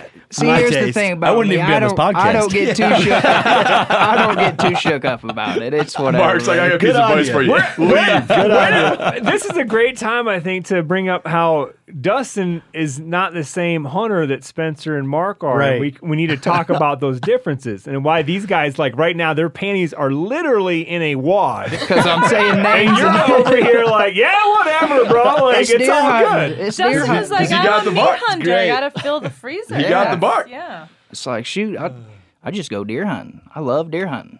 Man, that's good. So Like, this, is your apprehension based on the fact that people are just gonna descend on this corner Everybody's- of Indiana? I and- work so and they damn do. hard to like find a property hunt that I'm really stoked on, whether it's public land or by permission or whatever, that I would not tell my wife like what I'm doing or like what property I'm on, because that's like how we got a how guy like that, precious and he I fell think out of that his is. tree and about died. Laid there for days because he didn't like to tell anyone where he hunts. And Being his wife a didn't little even fishy. know. His wife didn't even know didn't have any idea where to say. When he never came home, she's like, I don't know. He's out hunting. No one knows where he goes. He's at the honey The hole. stakes are that high. Yep. But this happens all the time. I mean, I'm sure it happens out west too, but locally in the Midwest, it happens to myself. I've got guys trying to lease stuff around me or lease stuff that I have access to for free. Yeah. They find out that you hunt there, they've seen what you've killed there, and all of a sudden it's gone. Or you hear from the landowner, well, I'm being offered $5,000 by this other guy. Can, Oh, I yeah. can I share something? Huh? A little behind the scenes. If he was let me tell a story. I'll try to make it quick. One night, here's advice for anyone with kids, anyone married with kids. If you want your wife to not be mad at you, take your kids to go do whatever you're going to do. No one ever got mad at a spouse who had took all the kids to do something. You're like bulletproof, except one night. Me and my buddy Tony took all of our kids, so we had a shitload of kids, and we took them clan digging, and things got carried away, and we were gone way late on a school night. And I got on the phone driving and got yelled at, and then he got a call and got yelled at. And he said to me, if this is his quote, if we were the way they wanted us to be, they wouldn't like us. It's true. My wife's like, yeah, I would. But point being, if he was like all like that, he wouldn't be on the show. Sure. Right. Because I would have been like if he was a big buck blowhard, That's why this Just is another such a Spencer great and Mark. Yeah, just another Spencer. We need another one of them. Big yeah, deer like a only. big buck blowhard, I wouldn't have been like wanting to talk to him. I like big buck blowhards, but I'm saying it wouldn't have been like I wouldn't have been an entertaining story to me. Yeah. No, I get that. Are you jealous that he has a buck named after him now? No, I have a buck named after me. You do? You never seen it? It's on my water bottle. I imagine. Oh, right. The buck I killed when you were off in the hospital. Oh, that was the one I helped you pack out. Yeah, a guy made a yeah, sticker, yeah. and it was called the Ranella buck. That's right. Heck yeah. That was He a made fun- a badass. really nice decal the kind that you like put the whole decal That's right, I with didn't the know how it sticker worked. behind it on something, and then you wait a couple minutes, rub it in, and then you peel that big plastic piece off, and the decal is just left. Well, Steve ran around with the whole thing on for a couple of years. Because I didn't know that's what it Until we're was. like, hey man, I mean, unless you're really trying to protect that decal, you know, you can peel that other part off and it'll look cooler. Did the decal? Did the No, then I decal? tried to do it. It was too late. It kind of ruined the whole Did the thing. decal man. have you like fidgeting with your belt and your pants? No. On there. Do you have my pants around my knees? No. The guy that was 8 miles away, he was onto it. Yeah, so he came like 3 or 4 days after I killed this deer, and I got a Facebook message from him and was like, hey, dude, this is going to be crazy, but I hunt over here. I'm pretty sure I was hunting that deer, you know, and I had already had a guy, I'm not going to say the name so we don't have to bleep it out, but... No, I think it's funny. Say the name and then Phil. So this guy... You know, I'm writing all this down. I'm kind of a shark here. No, Phil will sell all this. Phil's going to go online and start selling unbleeped, the unbleeped cut. Yeah, exactly. Yeah, I've been doing it for about 2.5 years now, so it's nothing new. Yeah. New website pops up. Uncensored. Where to find huffbuck.com. Yeah. But so he come over the next day because he wanted to see this deer. He knew that was the deer, you know. He had this deer, after talking to him, in his sights the year before as an 11-pointer, guessing him at about a 195. Really? 200 yards, free hand, couldn't pull the trigger. So he comes over and, he just put his head down right when I open up that walk-in cooler. He just goes, that's him. He goes, that's him. And I said, yeah. And then he starts showing me all the cams, you know, trail cam pics, videos. Really? Oh, yeah. So, I mean, he had 3 years of him. And then, like I said, 3 or 4 days later, come down. He's like 25 minutes away and starts showing me from moose as a 3.5-year-old 10-pointer to an 11 and then into 12 when I killed him. No kid. He jumped from 175 to 195 to whenever I killed him. Do a lot of people have his sheds? One guy found matching. Say his set. name. Say his name. What is his name? I don't even know his name. Oh, shoot. Bleep. I can't remember. But anyways, he brought him to the Indianapolis show I had moose at, and he said I found him side by side, and he had him scored there 197 with giving him a 20-inch spread. They were from the year before? That's from the year before. Wow. When Yep. did you kill him? Was it during the rut? Yeah, it was November 4th. So he was wandering a lot. He was walking right through the woods. First man. week in November, Yep. man. Our buddy Clay, he's got a great story. It kind of shows one of the things that's cool about Clay is he was after a big giant buck in his neighborhood. And he lives in a, you know, like it's not like big ag areas, right? It's little chunks here and there. And it's hard to keep track of a deer, right? Yeah. But anyways, he's aware of a big giant buck and finds some of its sheds. And then he hears of a guy, right, that got it. And he was like, damn, you know, like the story's over, right? Yeah. But Clay brought him and gave him the matching sheds. Damn. A couple sets of sheds. That's pretty Gave cool. it to the dude. Yeah. Damn. I Has anybody brought? I take it your buddy, that dude didn't give you those sheds? No, I was hoping I'd get him. You need to subtly suggest he listen to this episode so he hears that story. Yeah. Gets a little guilty. Yep, I know. I've talked to him at the Indianapolis show, and he said there's too much people like wanting these sheds. So I was just like, you know, collectors and stuff. So I was just like, well, let me just make some replicas of them or something, you know. Do you know the last time this buck was spotted by someone else, whether it was on trail cam or in person? that's a Like good how far he came to wind up in See front how of this you? is flowing, Brody? Yeah. So, what was the question again? Yeah, how far did this buck like travel as of late before you killed him? Well, I mean, so the only time that we have him confirmed at 8 miles away is only December through February. That's the only time. And then on But no, I thought he had him in his sights. No. This is who's adjacent to right beside my property that I hunt. Oh, yeah. Hold on. The neighbor had him.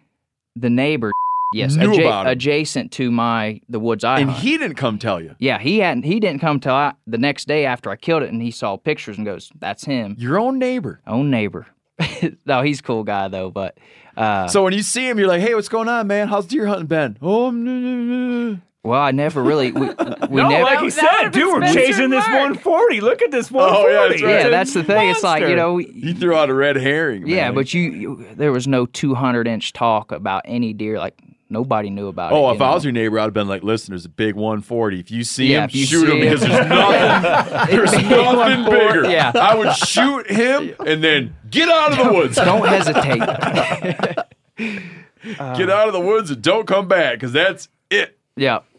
So why were you in this spot on this property, and like why did that buck want to be there? What was he doing? So going back to pictures, so after that next day, brought some pictures over, and so his first daylight was October 17th. That was his first daylight he got of him, and that's whenever was like, I got to start taking work off. You know, like it's this He guy saw starting him on a camera. Camera, yes. One of On his- what? Do what? He saw him October 17th was his first daylight. Really? So then, So he's coming into the rut. he's and he's like out in starting the to daytime. show up. Yeah, 5.5-year-old, he's starting to show up in the daylight. And so I come home. But you didn't know that. I did not know. Yeah. So I just come home. I always take off I don't do nothing the last week of October and the first week of November. I go deer hunting. That's all I do. You don't write no songs. Well, I do it from a tree stand, but You just write them in your head. yeah, I just get on my phone and write. But You're not up there in like in the tethered saddle with I don't that have guitar. I don't have a 6-string with me up there or anything. But so he was getting pics of him constantly at 28th, 29th, 30th October, and I shot him on November 4th. Huh. Pretty crazy. Did he never like had a close encounter or Nope, no? not the year before he did was that 200 yards was the only time he saw him. So he had been getting pictures of him, but like I said, I didn't know about it. So I hunt that last week of November or last So week this of is a October. part. You're like a serious enough deer hunter where you're like, come the rut, I'm hitting 2 Oh, weeks yeah. hard. Oh yeah, yeah. I deer hunt all the time. So the reason why I was there was I was on day 7 or 8, and I got 4 set stands on that property. So my nephew killed. How far is this from your house? Oh, okay. Yeah. So you don't need to go stay somewhere. You're just hunting. No, out, yeah, you're no. hunting out of home. Yeah. So I took my nephew out on Halloween because he killed his first doe in September, which was youth season. Mm-hmm. First deer he ever killed. How old's he? First time ever going out. Put 25 grains of powder in a 50 cal and let him smoke one at 15 yards. So it's pretty cool. How old is he? 7. Oh, that's great. Yeah. man. So it was his That's first cool. time. So he's way That was ahead nice of of him. Yeah. way ahead of where I am. So like I said, I've been hunting that whole week. That last week of October, and on Halloween, I took Easton out again so he could kill his first buck. So he could have easily killed this deer because this was before I shot him. He could have been the guy. He could have been the guy. So I told him, like, right when we get in the stand, I said, Easton, like, you're buck hunting today. First buck comes by, and he just went to Bass Pro for the first time how many weeks ago, and he was like, hey, Uncle Dusty, wouldn't it be crazy if we killed a big buck and got it in Bass Pro Shop? Literally said that, and I started laughing at him. I'm like, Easton, that's not going to happen. I said, but first deer comes through with some, horns on his head, you can shoot it. And he killed a 5-pointer about 9 o'clock that morning, and Okay. I killed a doe right after. So What's a 5-pointer? Is that a 2x3 or a 5x5? Yeah, he Come had- on, Spencer, he had- you know that. It's a Michigan 5. yeah, he had 1 on one side, 2 on the other, and then 2 little. Yeah, it's Michigan 5. I'm the blank by blank crowd here. Just more specific helps out, folks. Yeah, yeah, no, It was I've switched to that, but come on. it was a little deer, but it was his first buck. So it was pretty cool, So I'm buck hunting. So 4 days later, I'm going through these 4 set stands, just depending on when, how the weather is, and then So you're being serious. yeah, I I mean, mean, you're playing the wind and thinking yeah, ahead. it's like Yeah, yeah. I don't get too Clearing shook the up about calendar. it, but it's like I go deer hunting. It's deer hunting. Are you using any cover scent? I use Heat Wave cover scent. It's a calming scent.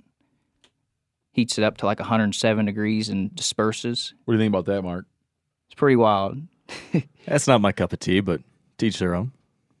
Now, hold on, I thought you were a nose Seems like it jammer worked fella. pretty damn good. That's my thing. Hey, it's Well, like you can say he it had didn't. no idea I was there. Can't say it worked, but you can say it didn't That's hurt right. that bad. Exactly.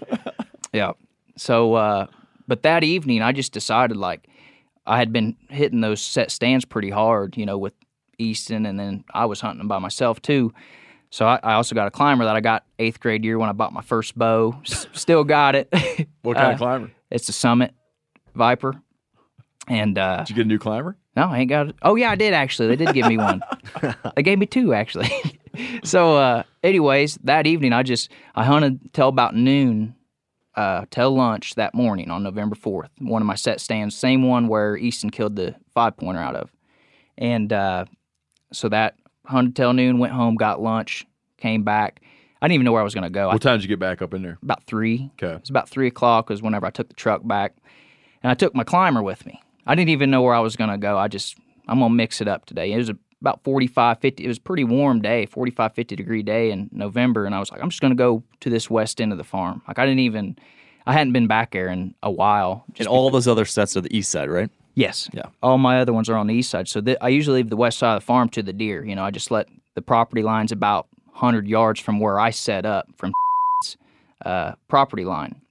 So, got up about 3 o'clock that evening, put my scent up, got my climber up, sawed off 2 limbs, and within 3.5 hours, I killed the biggest deer in the USA. Didn't see a deer all evening. And that was the first deer I seen.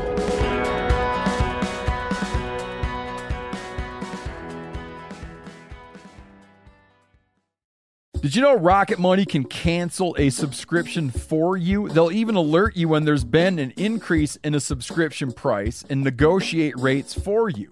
I can see my subscriptions in one place, and if I see something I don't want, Rocket Money can help me cancel it with just a few taps. You wouldn't believe how many people are paying for subscriptions they don't use. This happened to me. It's annoying. This helps you find it out and get rid of it. Well, Rocket Money is a personal finance app that finds and cancels your unwanted subscriptions and monitors your spending and helps lower your bills so you can grow your savings. Rocket Money has over 5 million users and has saved a total of $500 million in canceled subscriptions, saving members up to $740 a year when using all of the app's features. Stop wasting money on things you don't use. Cancel your unwanted subscriptions by going to rocketmoney.com/meateater. That's rocketmoney.com/meateater. rocketmoney.com/meateater. Sport Dog is the most recognized brand in the hunting dog training industry. Born in 2003 in Knoxville, Tennessee, Sport Dog was forged by a passionate group of hunters and dog trainers who intimately understood the challenges of the field and the special connection between hunters and their dogs. The Sport Dog promise to consumers is simple. Gear the way you'd design it. Every product Sport Dog builds is meticulously designed and rigorously tested in the field, ensuring it withstands the toughest conditions you and your dog may encounter. Now, I've got 2 good buddies with what I would call really, really good waterfowl dogs, and here's one of those buddies, Max. Not the dog, but the buddy. I've used that Sport Dog collar now in multiple different states, US and Canada, different temperatures, all the way to negative 20 degrees, and it just doesn't stop working. I'm a fan for life. Get 20% off your first purchase using code MeatEater. So go to www.sportdog.com/meateater to learn more. Looking for the perfect gift to celebrate the moms in your life? Aura Frames are beautiful Wi-Fi connected digital picture frames that allow you to share and display unlimited photos. These things are super cool as a gift, especially if you got mom, aunt, grandma, whoever, and you want to keep them up to speed on what the family's up to, okay?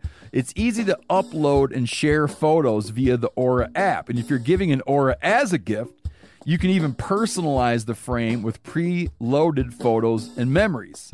Named the best digital picture frame by Wirecutter and selected as one of Oprah's favorite things, Aura frames are guaranteed to bring joy to moms of all ages.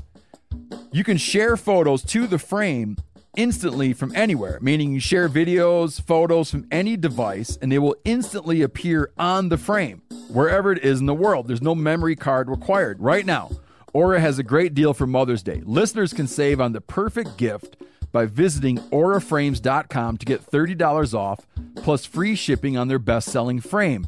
That's AURAFrames.com. Use code MeatEater at checkout to save. Terms and conditions apply. All right, so walk me through the actual moment. All right. Hold on, Brody. Is your question ready to come right up? We're coming up on it. Are we getting close to no, you already asked it. I knew you would. The rumors about the buck cut, okay. like, did people... But I feel like you're leaving a lot out for these two whitetail nerds over here. Like, there's no, like, funnel, oak flat, like... Oh, yeah. You bedding just go hang in the area. woods. No, so like I'm up on an oak flat. Ooh. Yeah, so Yeah. And the acorns were dropping? Oh yeah, what do you call those? do what? What do you call acorns? The things that grow on an The oak acorn tree. patch. Acorns. Okay. Yeah, or oak patch. We say go up to the oak patch and Got it. So yeah, got up 3:30, whatever. Didn't see a deer, and it was about 6:30. Right, I'm talking right whenever the sun hit the horizon. But tell me more about your setup. What do you mean? What you're hunting? You're hunting the oak. You're hunting in the oaks. Oak. I got Oak Grove. I got a creek running about, and that's where I seen about 70 yards to my south or to my north. I mean, and then there's woods all around. I mean, Yep. and then about 300 yards back is the cornfield. I mean, it's just a huge ass cornfield. Like I said, it's 50-50 timber and crops. But Spencer's getting nervous. Too many yeah, he's details. like, uh oh. He's Had, like, you, oh, had shoot. you ever climbed this tree in the past? Nope, this was the first that's time awesome. because I saw 2 limbs off going up. Like I had been around there before, but I never got up in this tree. Had you been up there that season? No, I hadn't been back here since So high this school. this story is so it's like an archetype of a hunting story. There's so many that go just like this. Yeah. Where either a new hunter or someone like in your situation where you always hunt one area, and then the first time you go to the one spot you never go to, the big buck gets Because killed. that big buck's like, I'll tell you one spot they never go to. Exactly. So like there's people that say like how come is it that like the new hunter that goes out for the first time ever shoots the big giant buck or the kid or whatever, and it's always because they would pick the place that all the pros would never go, or in this case the one spot that for whatever reason you didn't go. Yeah. And that's where they Because the buck, gravitate towards. he hangs out there and doesn't see people in Yeah, trees exactly. shooting arrows at him. Yeah, they figured it out. exactly. Did you leave? Was it like you say you left it for the deer? So like, do you guys kind of treat it as the sanctuary? Like it's off limits most of the time? I mean, they're like one of our buddies. He goes back there and hunts it, but me, I just always just leave it over that way because it's pretty thick that on the west side. So I just always leave that for the deer and stay on the east side, and that's where most of the funnels are really. But back there's that oak flat, and then the property line. So here's is my about question. 100 yards. You gonna hunt over there more often now in the future? I think I'm going to. I think I'm going to. He's giving it a lot of thought. This season for sure. I'm going to try it out. that east side's gonna get real good again. Yeah, I'm going to leave about a year or 2 off and then go back in a year or 2, see how it is. Okay, well, the last question I'm going to ask you in a little bit is you realize it's all downhill from here. Oh, I know it. Okay, so I'll ask you about that. So give me the moment. Oh, shoot. So I'm talking So you're right. sitting there, you're like, yeah, I got the song, second verse. Yep. right? I actually did write a song that week, and it's called Country's a Good Thing. And so I was just sitting there on my phone, texting my girlfriend, texting my dad, no What deer. were you texting about? Just, no deer. You seen any deer? Nope. And I'm talking. And he texts you at dusk. Yeah, it's right as the freaking. I'm talking right.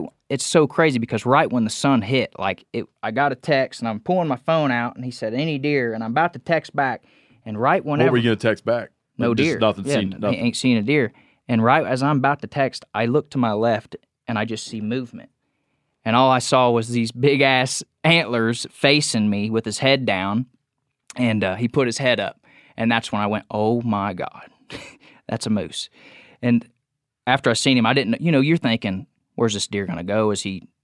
How far out is he? He's about 70 yards when I Okay. first see him, and I'm just like, I'm blacking out. I'm just shaking like crazy. I'm thinking 180, 170, 180 inch deer. Like, nobody's going to believe this.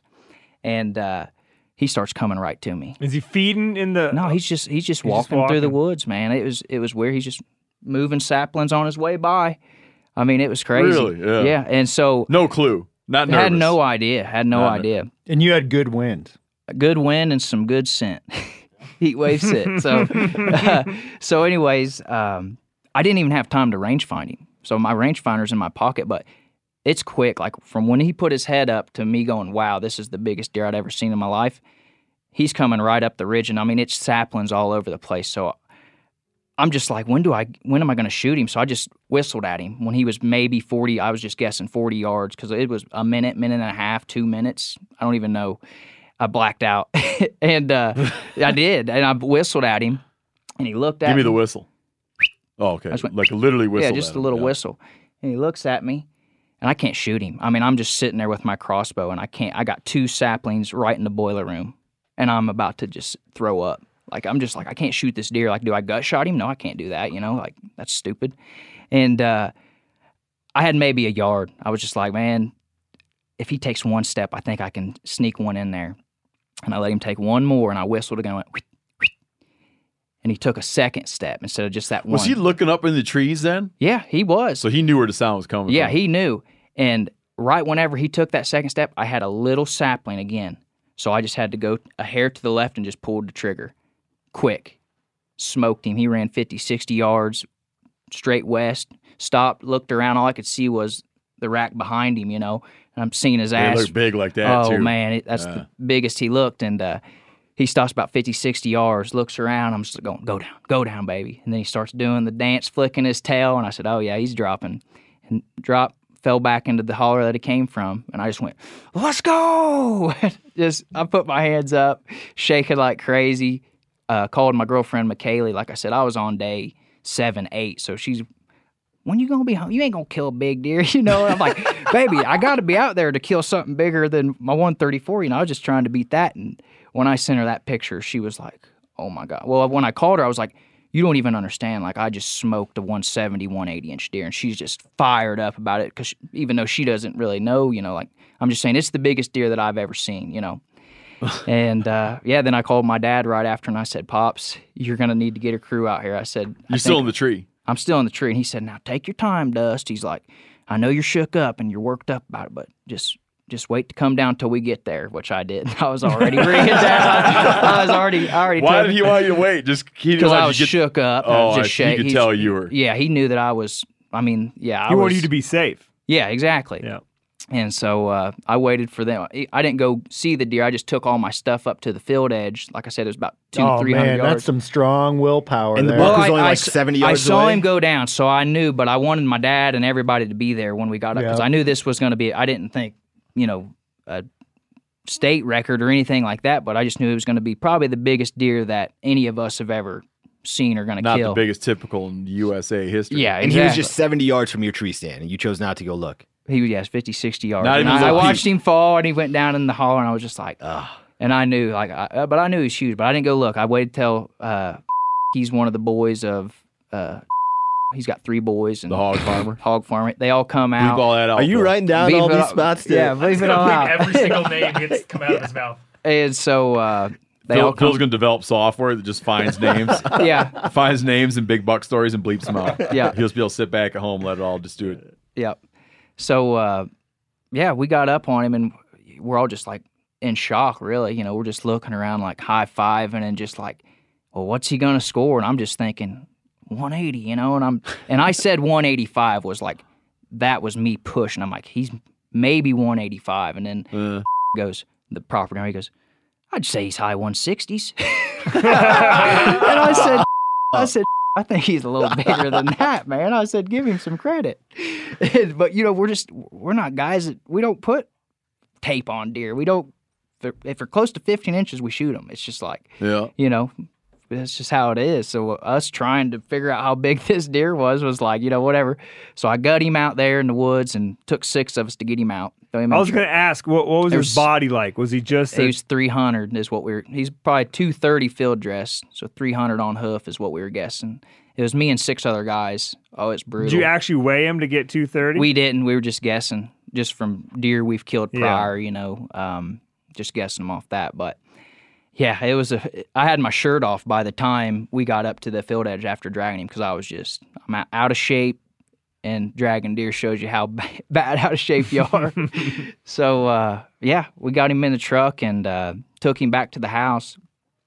And at this point, I have started to send, like, Snapchats, to my buddies. And I said, boys, like, I killed a 180. And my buddy Blake and Byron, am I allowed to say their name? Oh, yeah, you're fine. They're not, they're just my friends, They're just my friends.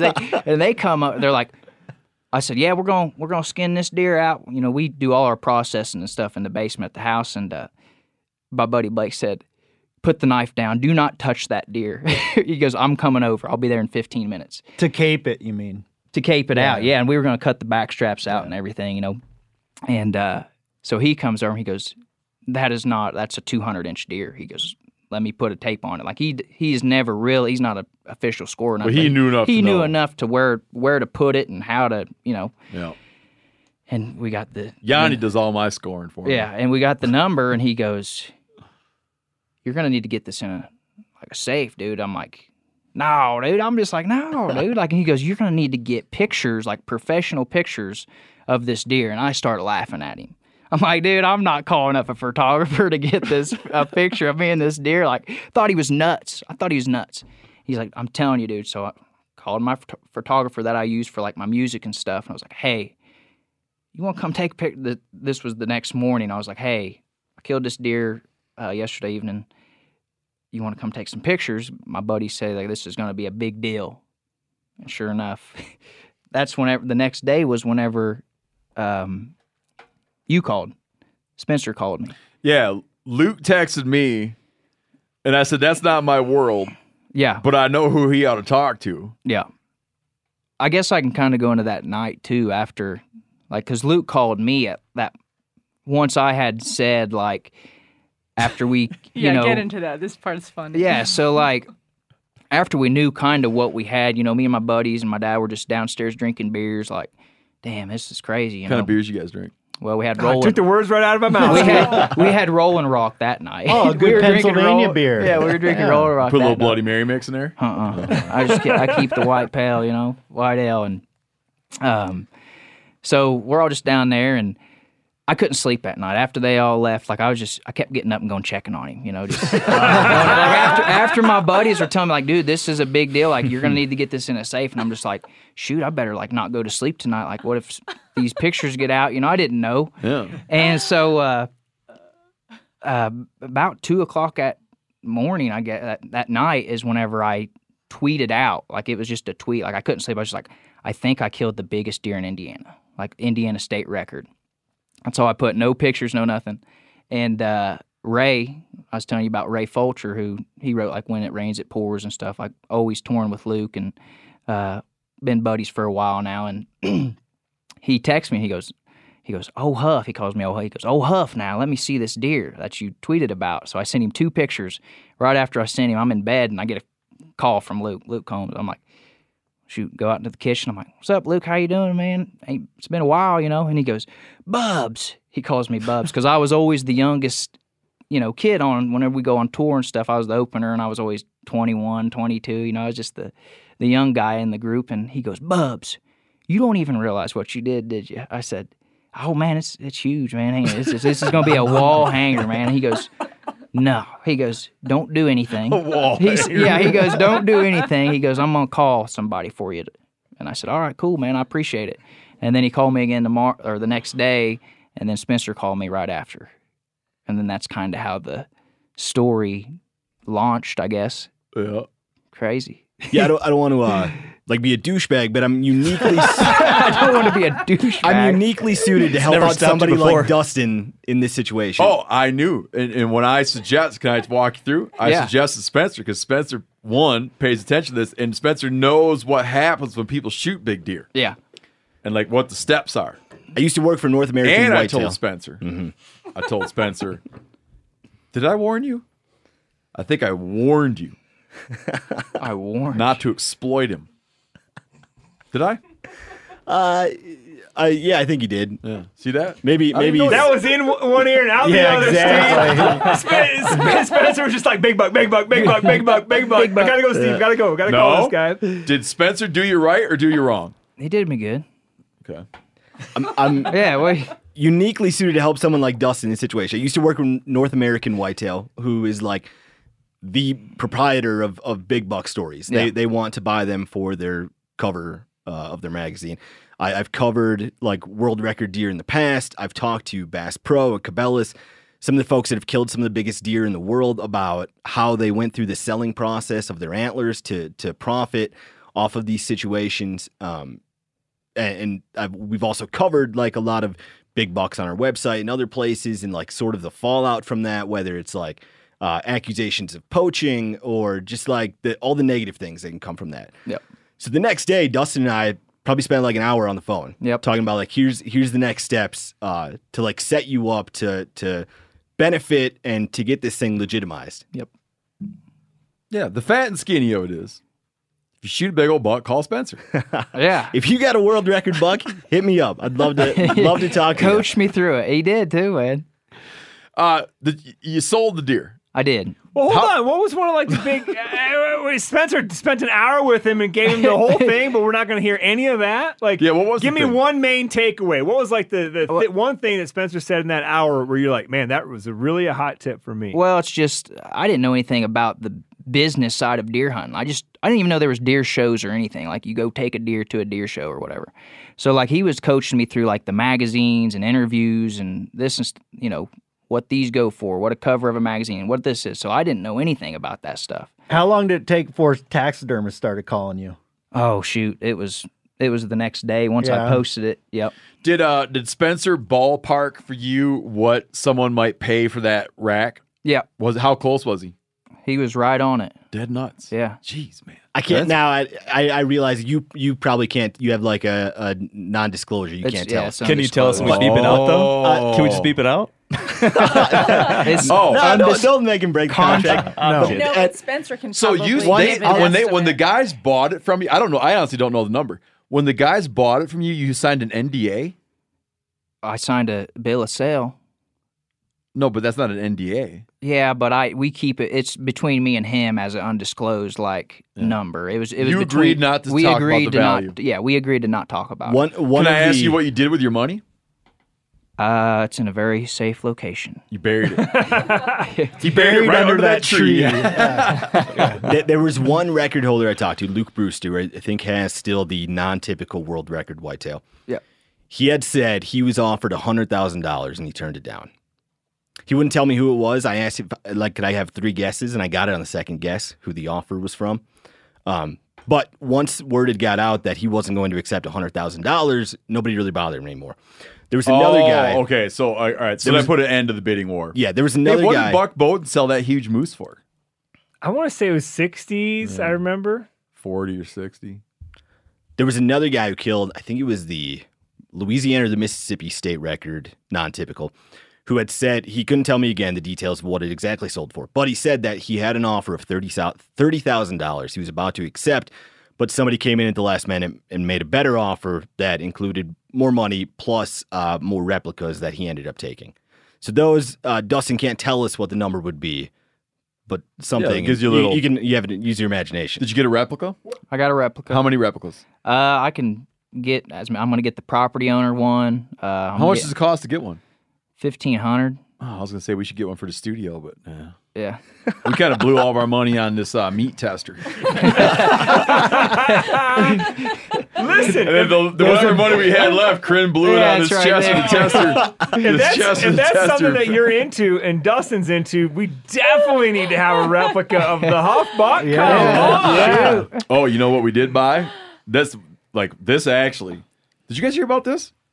Spencer, I don't know yet. At auction, what'd you pay for it, Spencer? At auction, we bought a 8-foot punt gun. You finally got one. We bought one about 10 days $20,000. ago. $20,000. Holy Can you We're fire gonna it? make a lot of money off this punt gun. Can we fire it? Oh yeah, that's what the whole thing's about. When's that party We have to happen? make like a feature It's an film 8 about foot, that. an 8 foot long investment. He calculated it out to be a 2 gauge. It's estimated that it throws about 1 pound. Throws a pound of lead. Pound. For reference, a turkey load is like 2 ounces max. Oh my. 8 foot long punt gun. You pull a string to make it go off. It just looks like a shotgun with a never ending barrel on it. $20,000 at auction. An H&H. We're gonna make the world's best performing YouTube video of all time. My oh my. We're gonna, remember Gallagher? How he used to like another 80s reference from Steve. So That's actually modern for him. For you young whippersnappers, there used to be a comedian. He had 2 shticks. He had 2 Watermelon? sticks. He liked to toy with the English language, so he would be like, "There is THEIR, but there is THERE. What gives?" That was like some of Gallagher's humor. And then he'd do that line of humor. about why things are spelled the way they're spelled. And then he'd get out a big sledgehammer and he would smash fruit. Watermelons were big for him. That was like, when you went to see Gallagher, that's what you got. He was smashing watermelons. He'd smash anything you think of. I bet you Mark and Spencer have no idea who you're talking about. The crowd. Sometimes he would put the fruit on a piano. Yeah, that was exciting. People in the know would bring plastic sheeting at a Gallagher concert. Mm-hmm. Okay. Reason I bring up Gallagher is me and Spencer are going to take to shooting all manner of stuff with our punt gun. I'm ready to see that. I won the auction about 10 days ago. We hope it's going to be here in June. So, Dustin, I got to ask you. So, anyways, can I ask go him a ahead. Yeah. question? I'm just putting a button on Is that. this I don't the know why I'm even question? talking Yeah. about that. No. Oh. Does a world record buck taste better than a run of the mill 130? Yeah. buck? What happened to all the meat? I've ate about 4 or 5 packages of it, of the backstrap. Can you send us a chunk for our meat tester? Yeah. I'm that's gonna great. do. Hey, I'm actually gonna good. do some. No, I'm actually gonna do some jerky. How about jerky? Or No, do you guys want? We You guys just need want a little actual? chunk. We need Okay. a little chunk of meat, Yeah. whole muscle, Yeah. and we'll tell you what we'll tenderness test it. Hey, So then listen, when you're let's do telling it. people the stats, Let's do it. you'll be able to be like, it scored this. It had a Taste. tenderness test of 4.3. Best tasted world class That would make whitetail it out good. there. I'm getting backed up on questions. I feel like Steven Rinella right now. I don't know if I can hold it all I'm in done. here. I'm done. I'm just listening from here on out.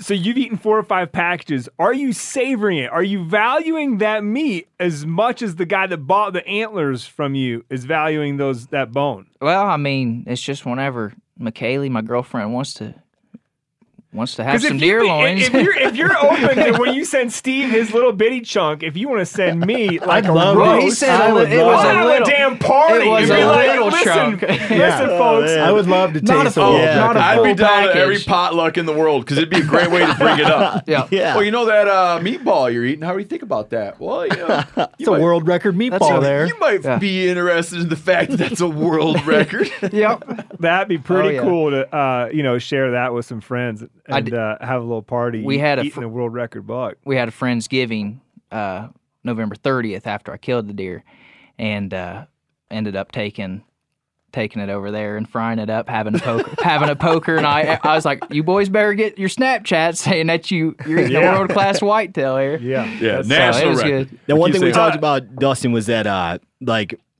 this is going to happen regardless of what your next steps are. That folks are going to call you out as like, you poached it. This was a high fence deer, Yep. whatever. And I imagine that happened either way. But I was like, you should really get a game warden over there Yeah. to just like take a picture of you and the buck together and the game warden standing there, and that'll like shut some of this down. Go right see the away. gut pile, whatever. Yeah, so and that's what I did. I called DNR and I talked to the lady, and she was just like the dispatcher or whatever, and she was just like, I said I killed the possibly state record in Indiana, and she was just like, had no idea what I was talking about. I'm like, who do I need to talk She's to? like, I "You need, pervert." yeah, and I'm just like, I need to get somebody here to check this deer out. So but anyways, nobody ever came. So then 3 or 4 days, 5 days later, I'm getting calls from DNR. Well, I'm back in Nashville. What are they calling you about?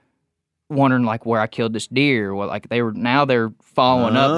They're starting to get calls from people all over the place. Really? Yeah. Oh, he poached it. He shot it with a rifle. Blah blah blah blah. And so Because of why?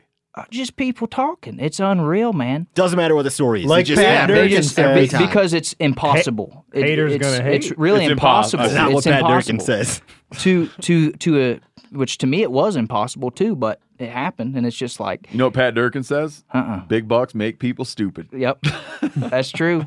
Oh, he doesn't say haters gonna hate. Haters. I would love to hear I him think say you're that. confusing. I think you're confusing Pat Durkin with a young lady who sings pop music. Yeah. Go on. So I'm down in Nashville, writing songs that week, and get a call. Hey, when can you be? Can you be back up here to show us where you killed this deer? I said, well, I'm not going to be home for another 2-3 days or so. So they went out there. I told them, gave them the property owner's number, and went out there, found my gut pile, found my tree. They were texting me. I had the DNR number, and he said, was it this tree? 2 limbs cut off, about 20 foot up. I said, that's it. I said, gut pile should be about 60 yards in that holler, and they found it. What was left of it, there was coyotes had got to it, but what was left of the gut pile, and there was a week or two that went by. I thought everything was squashed. Like, okay, cool. They're still getting more phone calls. Well, they wanted to come have another sit down. So I said, well, come over to the house and sit down on the couch. I'll make you some coffee. I'll tell you about the whole hunt if you want to, hear about it. So they're just getting calls from people who are like, it has to be foul illegal play. Yeah, that's what they were saying. They're like, we just keep getting calls, like, man, and we just want to. I said, well, I said, here's the antlers. I showed them the antlers, and I told them everything. They asked to see the arrow or anything like that? No. Did they talk to the landowner? Yeah, talk to the landowner. Yeah, and it was just like the thing about it is people think that I live in Nashville, so it was a residency thing. But I'm an Indiana resident. I just travel for work, to write songs down and record songs. So like there was this huge thing of like, I said, well, you can look at my bank statements. I said, I've been living here. I said, I moved away at 19, but I moved back, and now I just travel back and forth. I said, but the past 5-6 years I've been, here, So, yeah, but we finally squashed it. We all took pictures together, and so, yeah. So here's what I wonder about situations like yours and other people that have gone through this. You shoot this world-class deer. You never really, this was never something you were trying to do, right? Yeah. You just want to be a deer hunter. But now you stumble into this world-class deer. Now you're dealing with DNR, you're dealing with allegations of poaching, you're dealing with the business side. All of a sudden, people are offering you money for the deer. People are inviting you to shows, and now you're traveling all over the country, and you're talking to 1,000 people, and everyone wants a piece of you. You glad it happened? Like, are you okay with this? Do you like this? Or has it been like, I kind of got more than I bargained for? I've prayed for a long time for music to, I just needed a break. I had $300 in my bank account when I shot this thing. So it has completely changed my life in the best way ever. It's crazy. Nice. Yep. That's awesome. Remember how I told you what I was going to ask you about? Do you, it's all downhill from here? Yeah. I mean, I'm buck hunting. Yeah. So now, have you redefined a shooter buck? I'm going back to 134. 15 inches. 134. If I can beat my 134 and just work it's my like this way. buck never happened. Yeah, it's just like, and if I can maybe get lucky enough to work my way up to 140, 150, 160, so you're just going back to where you were on November 3rd. Yeah, I'm not even going to, that's just, hit the reset button. Yeah, it's just the reset. And my thing is like, it's awesome, but it's like, I get just the joy out of shooting a doe, I just love deer hunting. I love eating deer. So that's great, man. Yep. Your girlfriend stayed with you through this whole thing. Yep. Okay. She's with me. You don't have any antler chasers that are like fame. Yeah. No. Do you get approached by women who just want to be closer? Like how if you're like in prison, women want to write you letters just because you're in jail. No antler chasers. Thank God. You kind of answered my question, but I'm gonna ask you anyways in case you want to just add to it. Because you said you had $300 in your bank account. Yeah. Which would mean that make the decision to sell pretty easy. Yeah. But it's still the USA world record. Yeah. So was it easy? That was. It took me 2 months after talking with Spencer and really trying to figure out like what my best option was. And I had 2 offers, and me and him were talking about Bass Pro, and like I was waiting for them, but they never called. I had contacted them, and I was just trying to figure out if there was more people would be interested, but I only had 2. Well, then the one guy, he made a real good offer and was like, come see me. And I was over there for like 8 or 9 hours just bullshitting and, just I was picking guitar. We were just, and then he's a guitar player. He had like 3 or 4 guitars. Not only monster whitetails. I mean, he had guitars, guns, everything over there. I mean, it was awesome. So it was awesome. Ted Nugent. Ted Nugent. Was it Ted Nugent? No. What I like about you calling him Moose afterwards was when the hole in the horn buck was killed, like back in 1940, he was killed by a train. And some railroad workers had found the deer who had no familiarity with hunting or really wildlife in general. And they actually argued about whether it was a moose or a whitetail at the time. That's no way. That's crazy. Yeah. Wow. Yeah, that was my first thought. Whenever I first saw him, he put his head up. I just go, moose. Holy shit, moose. This is a moose. Like, what is a moose doing in Decatur County, Indiana? I was just like, what the hell? This is a hog farm. What the hell, man? So, yeah. All right, you ready to play a song for us? Yeah, I might have to tune it back up, though. It's probably got out of tune so Whose far. guitar is that? Hayden's. Yeah, Hayden's. You don't travel with a guitar? If I was you, dude, I'd have a guitar over one shoulder and that deer rack over the other shoulder. Here's Everywhere I why. went, man. Here's why. Luke gave me that guitar. Which guitar? The one I got. It's a Taylor. It was his first show guitar, and I've had it for about 5-6 years now. You don't like travel with it? I don't. No, I'm don't putting wanna it up mess it in up. it's going in a glass case on the wall. Yeah, I don't want. Yeah. Me- Kind of thing. I would like to memorabilia. get a copy of the replica of that deer Okay. antler. When they make those, what is it, just on a skull cap, like a fake skull cap? Yeah, it's just skull cap, and then so that's just what the Yeah. antlers cost, and then whatever the taxidermy and stuff is. Did you keep the real cape or you lost the real cape? I got the real cape. That was in the deal. I Oh. said I want to have the real cape, so got to keep it. Who are you going to have stuff the deer?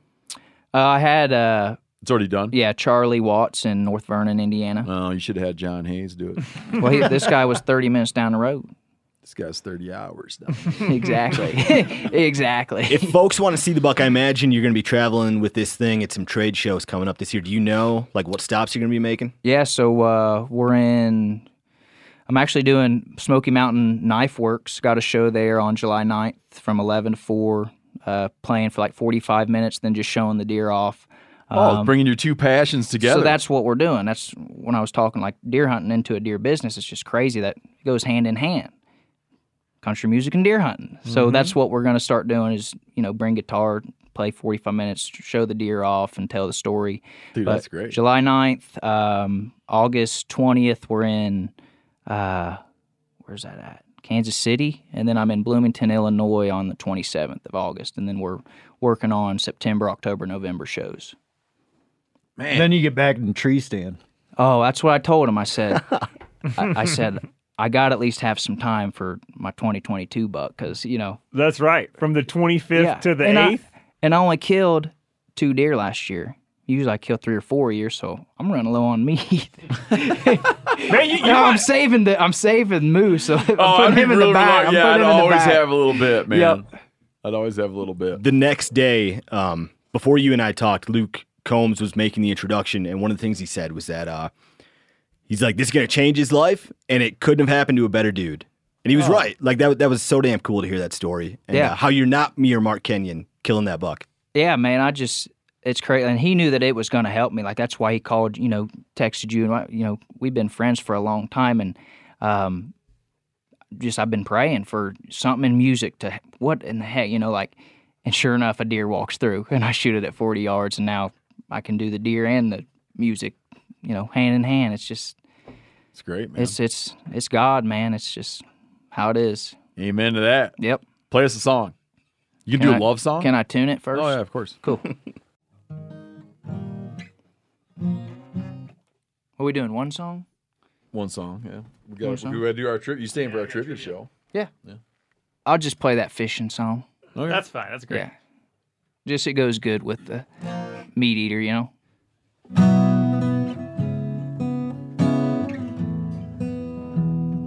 I should be fishing somewhere on a boat floating, suntan, cold can chilling,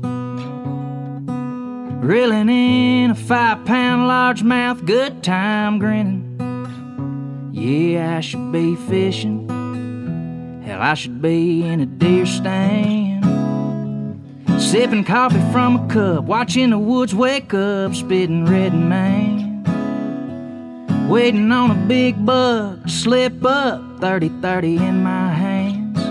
I should be in a deer stand, 100 mile away from this everyday rat race. Hate this backed up traffic, far from these skyline night lights. Concrete high-rise makes it hard to find them stars. Catch a sunset, wish I was down a back road, back home, sitting on the best damn honey hole I know. Shouldn't be caught up in this fast life, city living.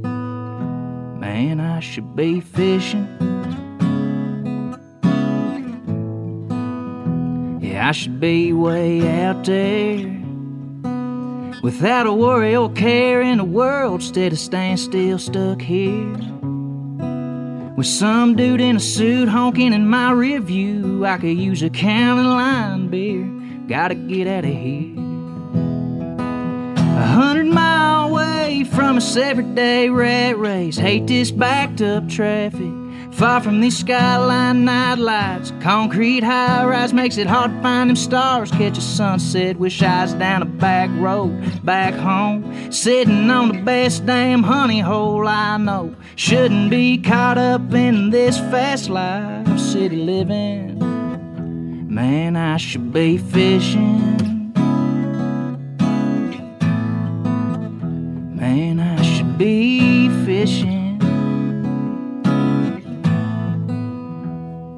I should be taking it slow, taking it in with a west wind blowing just right. 100-mile away from us every day rat race. Hate this backed up traffic. Far from these skyline night lights. Concrete high rise makes it hard to find them stars. Catch a sunset, wish I was down a back road back home. Sitting on the best damn honey hole I know. Shouldn't be caught up in this fast life, city living. Man, I should be fishing. Man, I should be fishing.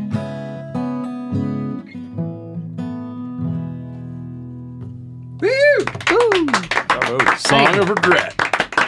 I wrote that song about living in Nashville, Tennessee. Then you moved back. Then I moved back. And then I wrote a song about it.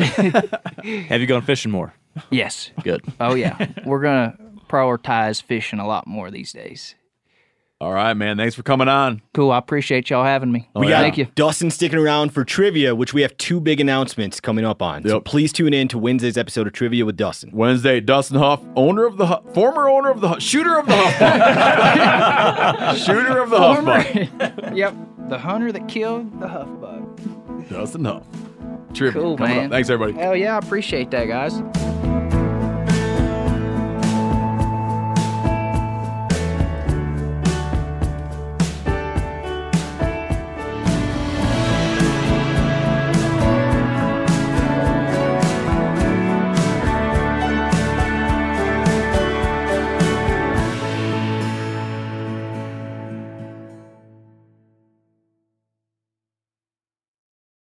Outdoor adventure won't wait for engine problems. Things like hard starts, rough performance, and lost fuel economy are often caused by fuel gum and varnish buildup.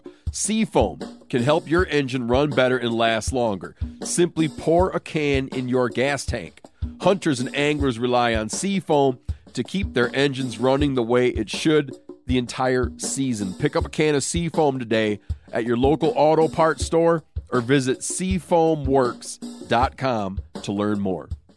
Telling you what, Decked is a game changer. Decked has completely changed how I load, organize my truck. All my stuff that I want is always in there, out of my way, and secure. It's perfect. If you own a pickup truck that you use, like a truck, the Decked drawer system gives you weatherproof storage for all your gear. You can lock it up, too.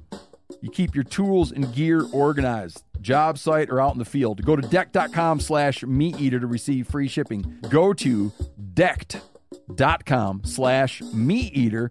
Get yourself some free shipping.